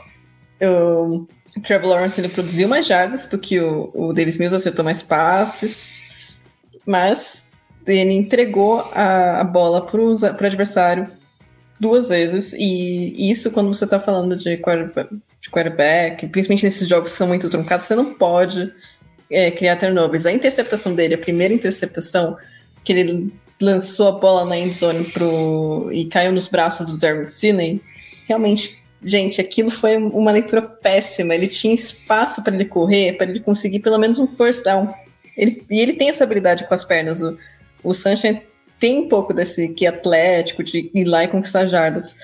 Só que ele decidiu lançar a bola, não tinha ninguém, só tinha o Stingley lá, e o Stingley foi lá e pegou a bola. A sorte, entre aspas, é que o Stingley também cometeu não sei se foi, não diria que foi um erro, mas em vez dele ajoelhar na endzone e ter um touchback, ele preferiu sair da endzone e foi tacleado na linha de 5 jardas. Então, de qualquer forma, foi uma interceptação na endzone feia do Sunshine, uma leitura muito errada. Não tinha nada para ele lançar, ele tinha espaço para correr. Se ele corresse, ele tinha 1000 jogadas que ele podia ter feito ali na boca da endzone se ele tivesse essa primeira pro gol, mas não teve. E os Texans aproveitaram esse turnover. Tanto que destaque vai ser também pro nosso querido Dameon Pierce, queridinho do Fantasy. Aquela jogada que ele quebra trocentos tackles e para na linha de uma jarda foi fenomenal. E ele também marcou o único touchdown do jogo, então todo destaque para ele. Os Texans podem não ter um time muito muito forte, muito vistoso, um time que produz muito ofensivamente, mas o Dameon Pierce é uma esperança, sim, de que haverão dias melhores, seja com o Davis Mills, seja com outro quarterback que pode vir no próximo draft. E para finalizar, a última interceptação do Sunshine foi numa Hail Mary, que na verdade faltou feijão para ele, porque da Hail Mary, em vez de ser na endzone, foi até engraçado que os recebedores e os defensores, eles meio que recuaram, no caso dos defensores, eles avançaram e os recebedores recuaram porque a bola do Sunshine foi muito curta. Nisso, o Desmond King conseguiu interceptar a bola e matou o jogo. Então, tinha alguma oportunidade, faltou feijão, faltou pimenta pro braço do Sunshine para poder lançar essa bola na endzone. No mais, eu acho que pode ser um aprendizado importante, tanto para ele quanto para o Davis Mills, que conseguiu a vitória, apesar de não ter lançado para nenhum touchdown. Ele conseguiu conduzir o time dele para uma vitória. E ele foi seguro com a bola, então ele não entregou a posse de bola para outro time tomar vantagem, e nesse aspecto é positivo. Mas, assim, de futuro pro Texans, se eu vejo o Davis Mills lá, não. Eu acho que ou ele precisaria se desenvolver muito nesse ano para impedir que os Texans selecionem um quarterback no draft de 2023, ou eles realmente podem selecionar outro signal caller na próxima classe. E a gente tem algumas alternativas interessantes, né? Com certeza, acho que é muito mais alta realmente a chance de a gente ver CJ Stroud, Bryce Young ou mais algum nome dessa próxima classe como quarterback titular dos Texans em 23 do que o Davis Mills. Vamos ver se ele consegue mudar esse panorama daqui até o final do ano. Agora para o último jogo antes do Sunday Night, Zé, bora falar sobre Tennessee Titans 21, Washington Commanders 17, jogando na capital federal. Mais uma derrota aí desse time que vem destoando, acho que esse sim, para surpresa de ninguém, na NFC Leste, que são os Commanders, né? Só uma vitória em 5 jogos. E os Titans engrenando uma sequência interessante de vitórias, né? Aproveitando o calendário mais tranquilo e conseguindo estabelecer o que eles mais gostam, e a NFL inteira tá cansada de saber o que já faz alguns anos, que é Derrick Henry correndo com a bola, né? Mas enfim, seu panorama aí tanto para Titans quanto para Commanders, né? A gente precisa mesmo falar desse jogo, André, que o jogo horroroso, duas equipes que né? Maltrataram a bola oval hoje, mas não, vamos começar com um destaque positivo aqui, que é o retorno do Brian Robinson Jr., né, o running back calouro da equipe dos Commanders, que sofreu 2 tiros na perna, né, há 6 semanas atrás só, e fez sua estreia hoje, então muito legal ver ele podendo continuar o seu sonho, né, que é o sonho de todo jogador, ser draftado para NFL e jogar como calouro, então realmente muito legal ver ele em campo. Não teve uma atuação de muito destaque, mas né, é impossível culpá-lo, não só por conta da situação pessoal, né, de estar retornando aí de ter sido baleado, que é algo que é absolutamente impensável, quanto também pela situação da equipe como um todo, que é horrorosa, como você falou, André. Acho que essa equipe do Commanders, do coaching staff ao quarterback, o time como um todo, e quando eu falo time, eu não tô nem falando dos jogadores individualmente, tá? Porque eu vou até mencionar isso, há talento aqui nessa equipe do Commanders, mas eu acho que o conjunto da obra realmente tá deixando muito a desejar. Os Titans, por outro lado, um comentário geral sobre cada equipe para iniciar, os Titans é uma equipe muito doida, né? Porque eles continuam achando formas de vencer jogos, né? É um time que é feio. O futebol americano do Titans é feio, não é legal, não é bonito de ver. Mesmo o Fábio, que gosta de defesa e tal, pô, beleza, eu também gosto de ver a defesa do Buffalo Bills, eu gosto de ver a defesa do New England Patriots em alguns momentos, aquelas defesas históricas de Steelers, Ravens, Bears, mas esse time do Titans é feio demais, no geral, é um time que, se o jogo terrestre não encaixa e o play action não funciona, o resto do time não funciona inteiro. É uma coisa, assim, até um pouco deprimente. Assim, a linha defensiva dos Titans joga uma marca muito física de futebol americano. E isso é legal de ver, né? Essa fisicalidade dos Titans. Os Titans é o tipo de time que eles podem perder, mas eles sempre vão deixar você lembrar durante a semana que você enfrentou eles. A gente até brincou aqui antes de gravar o podcast, que os jogadores sentem muito, né, esses contatos durante a semana. Os Titans, certeza, são um time que deixam muita marca deles. Jeffrey Simmons é um dos melhores jogadores de linha defensiva da NFL. O Kevin Byard é um dos melhores safeties também. Essa defesa dos Titans tem muito talento, mas no geral é um time... O Ryan Tannehill é um quarterback também que não engrena. É um cara que, desde que chegou lá em Tennessee, teve muito sucesso, especialmente em termos de vitórias e derrotas, até em rating e número de touchdowns terrestres. É um cara que consegue ter bastante sucesso, mas é o quarterback de sistema. Se o sistema não funciona, ele também não funciona. E hoje funcionou mais ou menos. Assistindo o condensado do jogo, antes de buscar as estatísticas, eu terminei o jogo, o condensado, e aí eu pensei assim, nossa, a sensação que eu tenho é que o Commanders teve muito mais jardas do que os Titans, porque quase o tempo todo era Commanders com a bola e movendo a bola bem. E aí fui olhar e realmente é o caso. Os Commanders tiveram quase 400 jardas contra 240 só dos Titans, né? Porque os Commanders foram muito mais explosivos, especialmente o segundo anista Dyami Brown, né, da Universidade da Carolina do Norte, um bom recebedor, até um cara que eu gostava no draft. Teve 2 touchdowns, foram seus 2 primeiros touchdowns na NFL.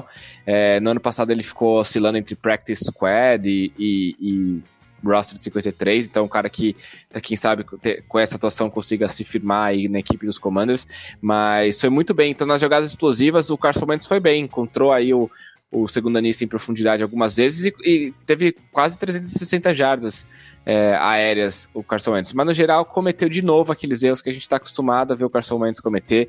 Teve um fumble no snap ali, que numa terceira descida importante também, que ele recuperou a bola, né? O fumble não foi perdido, mas matou um drive também. Teve uma interceptação que, como sempre, cometeu um erro na leitura. O Carson Wentz parece que é um jogador que não amadurece. As duas linhas defensivas dominaram uma a outra, né? Então foi um jogo muito físico nas trincheiras também. Foram 8 sacks no total. A linha defensiva dos Commanders achei que jogou muito bem, que é uma linha defensiva que a gente sempre fala, tem muito talento, né? Draftando jogadores de Alabama, um atrás do outro, uma hora dá certo, né? O Jonathan Allen é um bom jogador de linha defensiva. Todo mundo dividiu os sacks hoje, né? Jonathan Allen, Daron Payne. O Obada teve um sack também, foram 2 sacks pro Montez Sweat, que é um excelente edge rusher, vem se desenvolvendo cada vez mais na liga. Então foi um jogo muito equilibrado, muito por causa disso, porque os ataques não conseguiram produzir sob essa pressão das linhas defensivas do oponente. Só que acontece que os Commanders conseguiram jogadas explosivas, conseguiram sair um pouquinho dessa porradaria ali nas trincheiras e mesmo assim não venceram o jogo. Muito porque os Titans fizeram o que eles sempre fizeram, colocaram a bola na mão do Derrick Henry, que nem foi tão efetivo, teve menos de 4 jardas por tentativa nas carregadas, mas anotou 2 touchdowns, cansou a defesa adversária, é um cara muito... Cara, é muito doido, você assistiu o Derrick Henry jogando, assim, é uma coisa engraçada até, né, porque... Ele faz uns cortes, assim, que parece muito robótico, duro, mas dibra mesmo o defensor, mesmo sendo o cara que tem o quê? 1,90 m de altura, praticamente, e 130 kg de pura massa muscular, dibrando a galera no open field, assim, né, em campo aberto, é uma coisa meio uma gazela gigante, né? Isso é legal de ver, né? Eu critiquei aqui tantos Titans, isso é legal de ver. Então, chegou a estar perdendo esse jogo, né? O Titans, no terceiro período ali, conseguiu anotar um touchdown que colocou à frente no placar. O quarto período foi uma coisa horrível entre as duas equipes. Os Commanders tiveram uma chance no final ali de passar na frente do placar, mas não conseguiram capitalizar. Então, realmente, assim, Commanders me parece que não vão lugar nenhum essa temporada. Imagino que o Ron Rivera, se o time terminar aí com uma campanha 5-12 ou 4-13, ele deva perder o cargo. Não sei se ele conseguiria ter sobrevida para a próxima temporada. E já os Titans, líderes da divisão, né? Também é outra coisa que ninguém imaginava há pouco tempo atrás. Os Jaguars estavam jogando muito. A gente via falando, pô, será que de repente os Jaguars vão ser a força a ser batida nessa AFC Sul aí? Mas não, os Titans já voltaram a retomar a liderança da divisão, como vem fazendo nos últimos anos. Ano passado, aos trancos e barrancos, com esse futebol americano horrível, também foram a seed número 1 da AFC, no geral. Ano passado não era tão horrível, porque ainda tinham A.J. Brown e Julio Jones, que perderam muitos jogos, né, praticamente. O Julio Jones não foi nem muito um fator, o A.J. Brown ainda foi mais um fator do que o Julio Jones, mas também perdeu muitos jogos por lesão. Então, me parece que o Titans precisa encontrar algum recebedor. O jogo aéreo tá deixando muito a desejar, e você não vai ganhar todos os jogos, não é toda hora que você vai enfrentar o Washington Commanders, entendeu? Não é toda hora que você vai enfrentar uma equipe que comete muitos erros, como a equipe da capital americana. Eu acho que o Westbrook Ikhine, não sei pronunciar o nome dele, foi bem, teve especialmente uma jogada explosiva aí, um passe acho que de 50 jardas, se não me engano. O Robert Woods é um veterano confiável, mas não é aquele cara que vai explodir, não é aquele cara que vai dominar as partidas como o A.J. Brown fazia. Então, para esse sistema dar certo, para esse sistema de play action, sistema de outside zone, de power running game, né? Você correr e cansar a defesa adversária, e você fazer play action e explorar jogadas em profundidade, você precisa de um recebedor número 1 que consegue ter esse tipo de presença. E os dois calouros, né, o Kyle Phillips, hoje foi uma atuação discreta, só 7 jardas. O Treylon Burks, se não me engano, nem participou desse jogo, né? Acho que ele estava com alguma lesão. Confesso que eu não tenho exatamente certeza, quando eu assisti não o vi em campo, ele também não teve nenhuma recepção. Então, ainda não tem esse cara que tem essa presença, o X, né, o recebedor 1, que consiga comandar aí muita atenção. Então, os Titans não dá pra descartar, vão continuar brigando pros playoffs até o fim da temporada, provavelmente, com esse futebol americano físico e horrível, mas eficiente, por que não, né? Boa, Zé. Então, o jogo que falta aqui pra gente é o aguardadíssimo Sunday Night Football entre Cincinnati Bengals e Baltimore Ravens.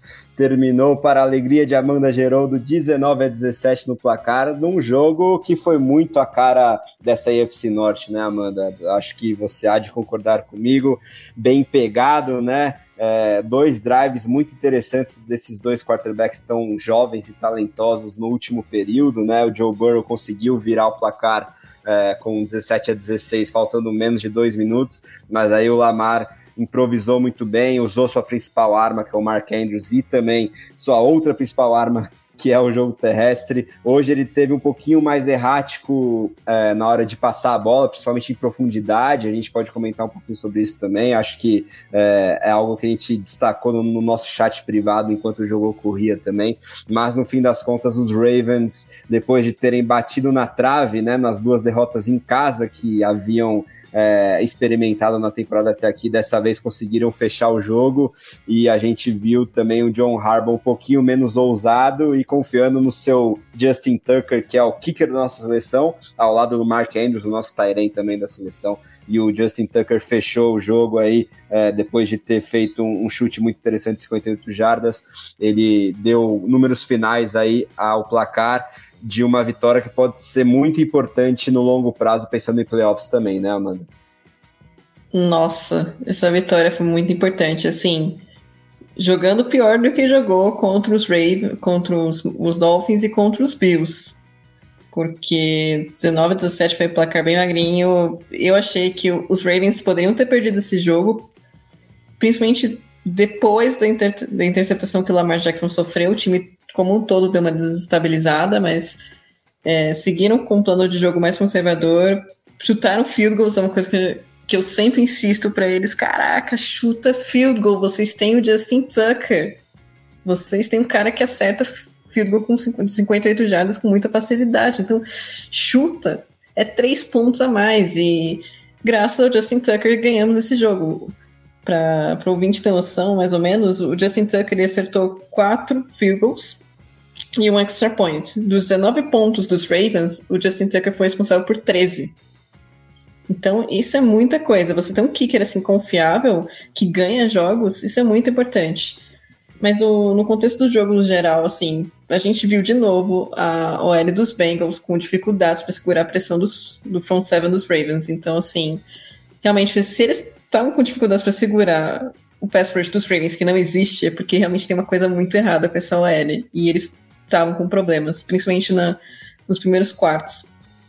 E por causa disso, o Joe Burrow não conseguiu lançar, não conseguiu desenvolver o ataque, o Joe Mixon não conseguiu correr. E eu acho que até no sec do Josh Bynes, que é o Mike dos Ravens, foi uma coisa totalmente bizarra, porque parecia que ele ia para travar o jogo TS, mas ele viu que a OL abriu assim de uma forma inacreditável, abriu uma avenida para ele só cortou e foi para cima do Joe Burrow, e o Joe Burrow tomou uma pancada, velho. E o Joe Burrow não pode ficar tomando essas pancadas, isso é fato, e os Bengals precisam arranjar uma forma de proteger eles melhor, porque isso vai dar muito ruim. A gente já sabe que o Joe Burrow teve uma lesão grave em 2020, ele se recuperou, tudo bem, tá jogando bem, mas vamos preservar a saúde do seu quarterback, Bengals, por favor. E do outro lado, os Ravens também sofreram bastante com a pressão do pass rush dos Bengals. Conseguiram avançar apesar dessa pressão, mas você podia ver que o Lamar Jackson ele não estava totalmente confortável no pocket, ele não teve assim, nenhuma corrida que ele conseguiu se deslanchar realmente da forma com que ele gosta, com que a gente gosta de ver. E essa pressão atrapalhou ele em determinados momentos dos passes. E, assim, isso é tanto mérito da defesa dos Bengals quanto é uma coisa a se corrigir do Lamar Jackson. Você não pode esperar o pocket limpo a todo momento.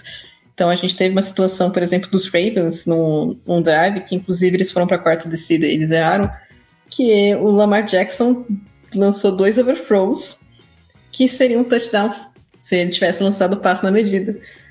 Então, isso custa pontos. Esses errinhos, assim, custam pontos em jogos, por exemplo, de playoffs. Não podem acontecer. E tanto a interceptação também, ele estava pressionado, ele lançou a bola, também foi um overthrow, mas aí em vez da bola ir para fora, caiu nos braços do Von Bell. E essa interceptação do Von Bell deu um fôlego novo para os Bengals, eles foram lá, eles empataram o jogo, inclusive teve até lei do ex com o Hayden Hurst. Pelo amor de Deus, tomar touchdown do Hayden Hurst é a morte, é ruim. E por sorte, no começo do segundo tempo, os Ravens também tiveram uma interceptação com o Patrick Queen. Não sei a leitura que o Joe Burrow viu ali, não sei o que ele tentou fazer, mas o passe ficou um pouco curto. O Queen ele cortou na rota da trajetória da bola e conseguiu fazer a interceptação. Os Ravens eles conseguiram capitalizar com um field goal, só que eles sofreram muito com faltas defensivas. Eles foram deixando com que os Bengals avançassem em campo. Tanto que se você for olhar o box score, os Ravens eles tiveram um touchdown e 4 field goals. Os Bengals eles tiveram 2 touchdowns e um field goal. Então, os Bengals chegaram mais à endzone do que os Ravens. Teoricamente, era para eles terem ganhado esse jogo se não fossem os field goals que o Tucker converteu. Só que, por exemplo, eles também não souberam aproveitar uma posse de red zone que terminou em turnover on downs, porque o Zach Taylor também não chuta field goal, então sofre turnover. Eu acho que, para destacar, um último ponto assim, para amarrar, é a questão da consistência também. Os Bengals, eles pontuaram no segundo e no quarto quartos. Eles não pontuaram no primeiro nem no terceiro. Ou seja, metade do jogo sem pontuar. Os Ravens pontuaram em todos os quartos. Pode ter sido um touchdown e 4 field goals. Não importa, eles pontuaram. E às vezes o importante do futebol americano é isso, você pontuar. Não importa se seja field goal, não importa se seja touchdown. Lógico, a preferência é ser touchdown, mas se a circunstância do jogo te dá um field goal, você aproveita isso. E eu espero que isso seja uma lição importante para os Ravens, para pararem com essa história de em quarta descida toda hora, porque não há necessidade. Se você tem um field goal, você tem um kicker como o Justin Tucker, você aproveita o field goal e você ganha os jogos. Aí se um dia você precisar ir numa quarta descida mesmo, aí você vai, não tem problema. Mas o que a gente não pode fazer é perder jogo porque a gente arriscou numa quarta descida que não precisava ter arriscado, porque a gente tem um kicker bom. Eu não quero ser repetitivo, acho que a Amanda fez uma análise bem precisa da partida, mas eu acho que esse jogo ele tem 3 pontos que me chamam muita atenção. O primeiro é a interceptação do Lamar Jackson, um overthrow. Ele tinha uma janela para completar um passe, deveria ter completado, inclusive. Ele acaba lançando a bola fora demais e traz o Cincinnati Bengals de volta para a partida, Ele muda o momento do jogo contra o seu time. Estava 10-0 para o Baltimore naquele momento. E os Bengals, eles que não estavam conseguindo fazer absolutamente nada no ataque, eles descobrem que realmente tem como fazer alguma coisa, acabam anotando o touchdown justamente com o Hayden Hurst. Que foi uma notícia bem boa para Cincinnati, Encontrou, parece que um tight end para contribuir como uma arma auxiliar desse ataque. O segundo ponto que para mim foi bem importante nesse jogo é justamente esse momento que a Amanda trouxe da interceptação que o Burrow sofre, Porque o Baltimore Ravens tinha acabado de voltar do intervalo, O jogo estava 10-10. Então, os Bengals já tinham retornado para a partida, os Ravens tinham uma 4-2, que o Lamar Jackson ele tinha um passe muito fácil para touchdown, que ele acaba novamente botando muita força e não completa, e o Cincinnati Bengals pega a bola na sua própria linha de 41, então estava numa boa posição de campo para pelo menos chutar um field goal, ganhar algumas jardas, chutar um field goal e virar o placar, trazer todo o momento para si. E aí na primeira jogada, o Joe Burrow não lê que o Patrick Queen dropa para fazer uma cobertura por zona, ele acaba tentando passar a bola no Ja'Marr Chase e o Patrick Queen tá no caminho, né? Então acabou sendo um momento em que os Bengals eles acabam desperdiçando a chance de tomar o jogo para si, né? Apesar da vitória do Baltimore, a impressão que eu tenho é que os Ravens eles tiveram erros um pouquinho mais graves, né? E Baltimore poderia ter perdido o jogo por isso se o Cincinnati tivesse aproveitado. E o último ponto que eu queria trazer é um turnover on downs que o ataque de Cincinnati sofre dentro da red zone, né? Então eles chegam na linha de 2 jardas, uma primeira pro gol na linha de 2, eles têm Joe Mixon no backfield e nenhuma chamada é com Mixon, né? A primeira chamada é um passe tentando ser engraçado com o Hayden Hurst.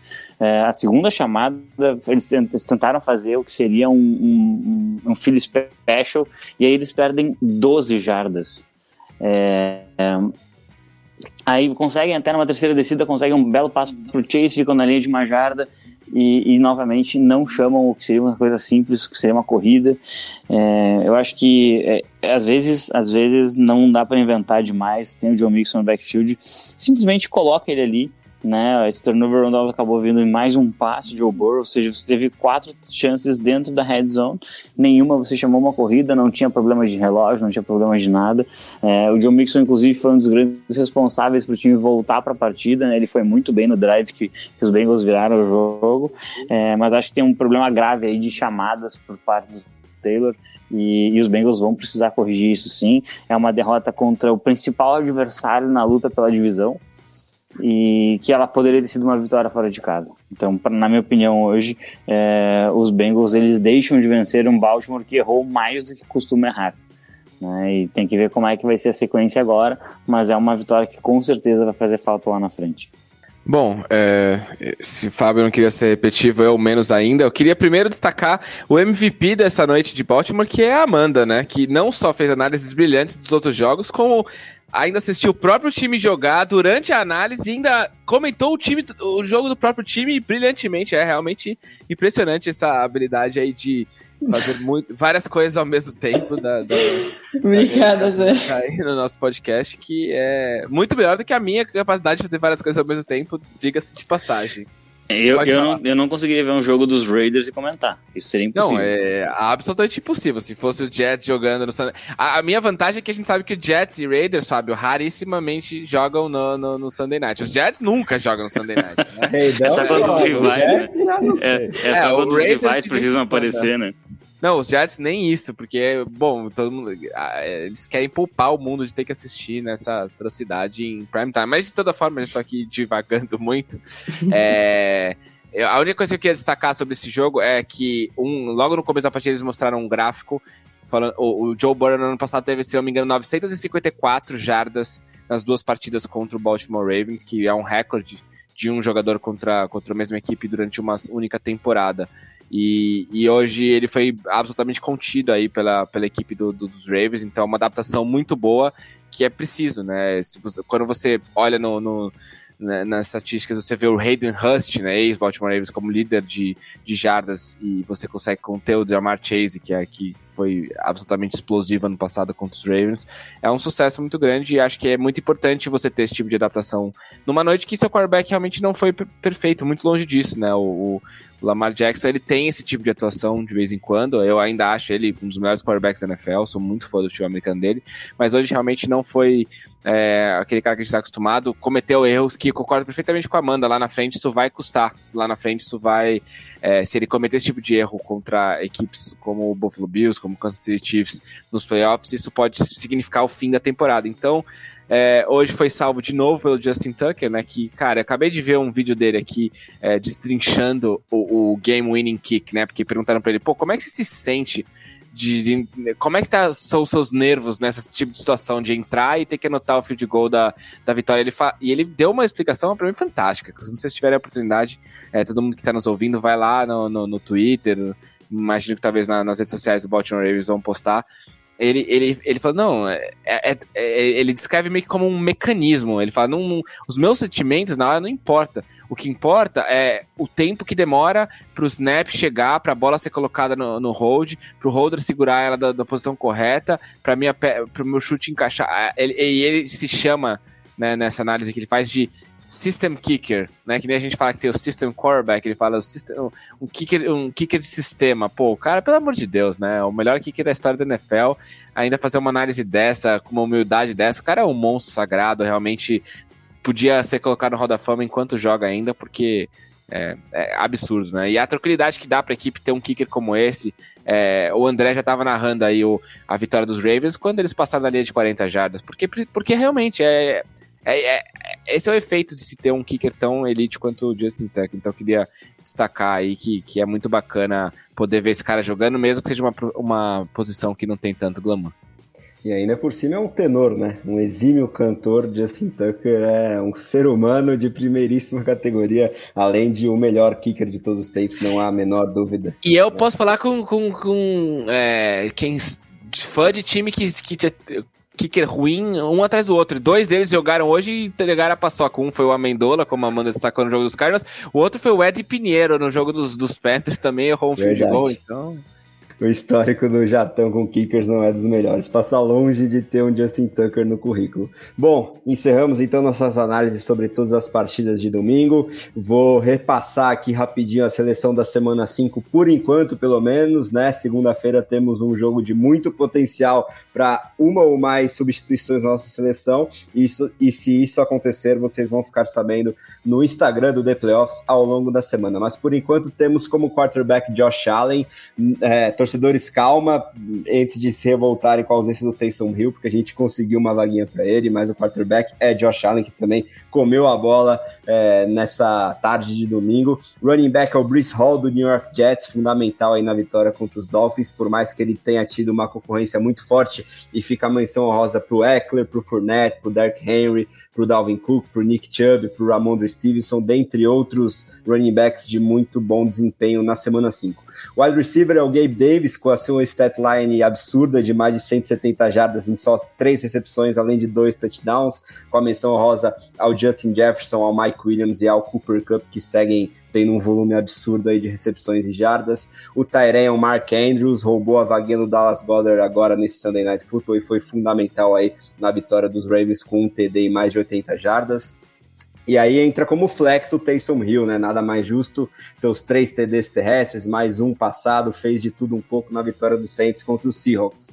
A linha ofensiva dos Patriots, né? Fundamental para proteger o calouro Belizep, principalmente fazer o jogo terrestre com o Ramondre Stevenson brilhar aí na vitória de shutout para cima dos Lions. Na defesa, temos como Ed o Micah Parsons, né? Ele vem voando na temporada, mais um jogo muito importante. Com menções honrosas aí ao Matt Judon e ao Montez Sweat, dentre outros edges que foram muito bem também nessa rodada. O IDL, né, o jogador de interior de linha defensiva, é o DeForest Buckner, que foi muito importante para os Colts na quinta-feira, naquele jogo feio, mas de vitória bem fundamental aí de Indianapolis para cima de Denver. O nosso linebacker da rodada é o Dave Long Jr. do Tennessee Titans, que fez a interceptação que fechou a vitória contra o Washington, né, ali para cima do Carson Wentz na última jogada da partida, com uma menção rosa também ao Fred Warner do San Francisco 49ers, que foi muito bem também. Cornerback é o Stephon Gilmore, mais um jogador que fez toda a diferença nessa vitória dos Colts contra os Broncos na quinta-feira. O safety é o Caden Stearns, do Denver Broncos, né? Esse jogo que a gente criticou tanto, mas emplacou do lado defensivo com justiça tantos jogadores da nossa seleção. Ele teve 2 interceptações aí, com menção honrosa para outro safety importante da rodada, que foi o Anton Winfield, dos Buccaneers. Nosso kicker é o Justin Tucker, né? Já falamos bastante dele, mas menção honrosa também para o Chase McLaughlin, que fez todos os pontos dos Colts na vitória contra os Broncos na quinta-feira. E o nosso head coach é o Brian Daboll, segunda vez que ele já aparece aqui na nossa seleção, né? Fundamental na vitória surpreendente dos Giants contra os Packers, e a menção rosa fica para o Bill Belichick dos Patriots. Agora, para o encerramento, vou agradecer demais a minha bancada maravilhosa, com mais uma uma aula de análises e pedir as expectativas para o Monday Night Football, que envolve o seu Las Vegas Raiders. Fábio Garcia, meu grande amigo, deixa seu salve final aí para a galera. O que você espera dessa visita a Kansas City, num jogo que promete muitos pontos no placar, mas não sei se vai ter uma discrepância aí para um lado ou outro. Mas enfim, o que você espera desse Monday Night Football que promete muito? Valeu demais mais uma vez, Fábio. Valeu, André, Zé, Amandinha, todo mundo que nos ouviu até aqui. E esse Monday Night, ele não promete tanto assim, na minha opinião. Acho que os Chiefs eles estão num patamar que os Raiders não estão, pelo menos não ainda. Então eu particularmente, se for tirar qualquer tipo de torcida, eu esperaria uma vitória aí dos Chiefs por 2 posses. Eu acho que estaria bem tranquilo, mais ou menos nesse sentido.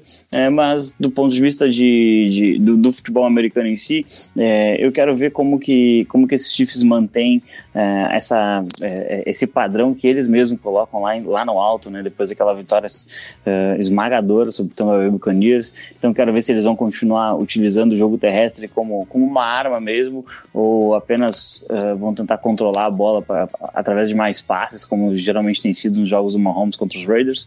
E do lado dos Raiders, a grande questão será que Josh McDaniels consegue consertar a grande falha dele no momento, que é a red zone, né? Os Raiders eles caminham muito bem com a bola ao longo de todo o campo.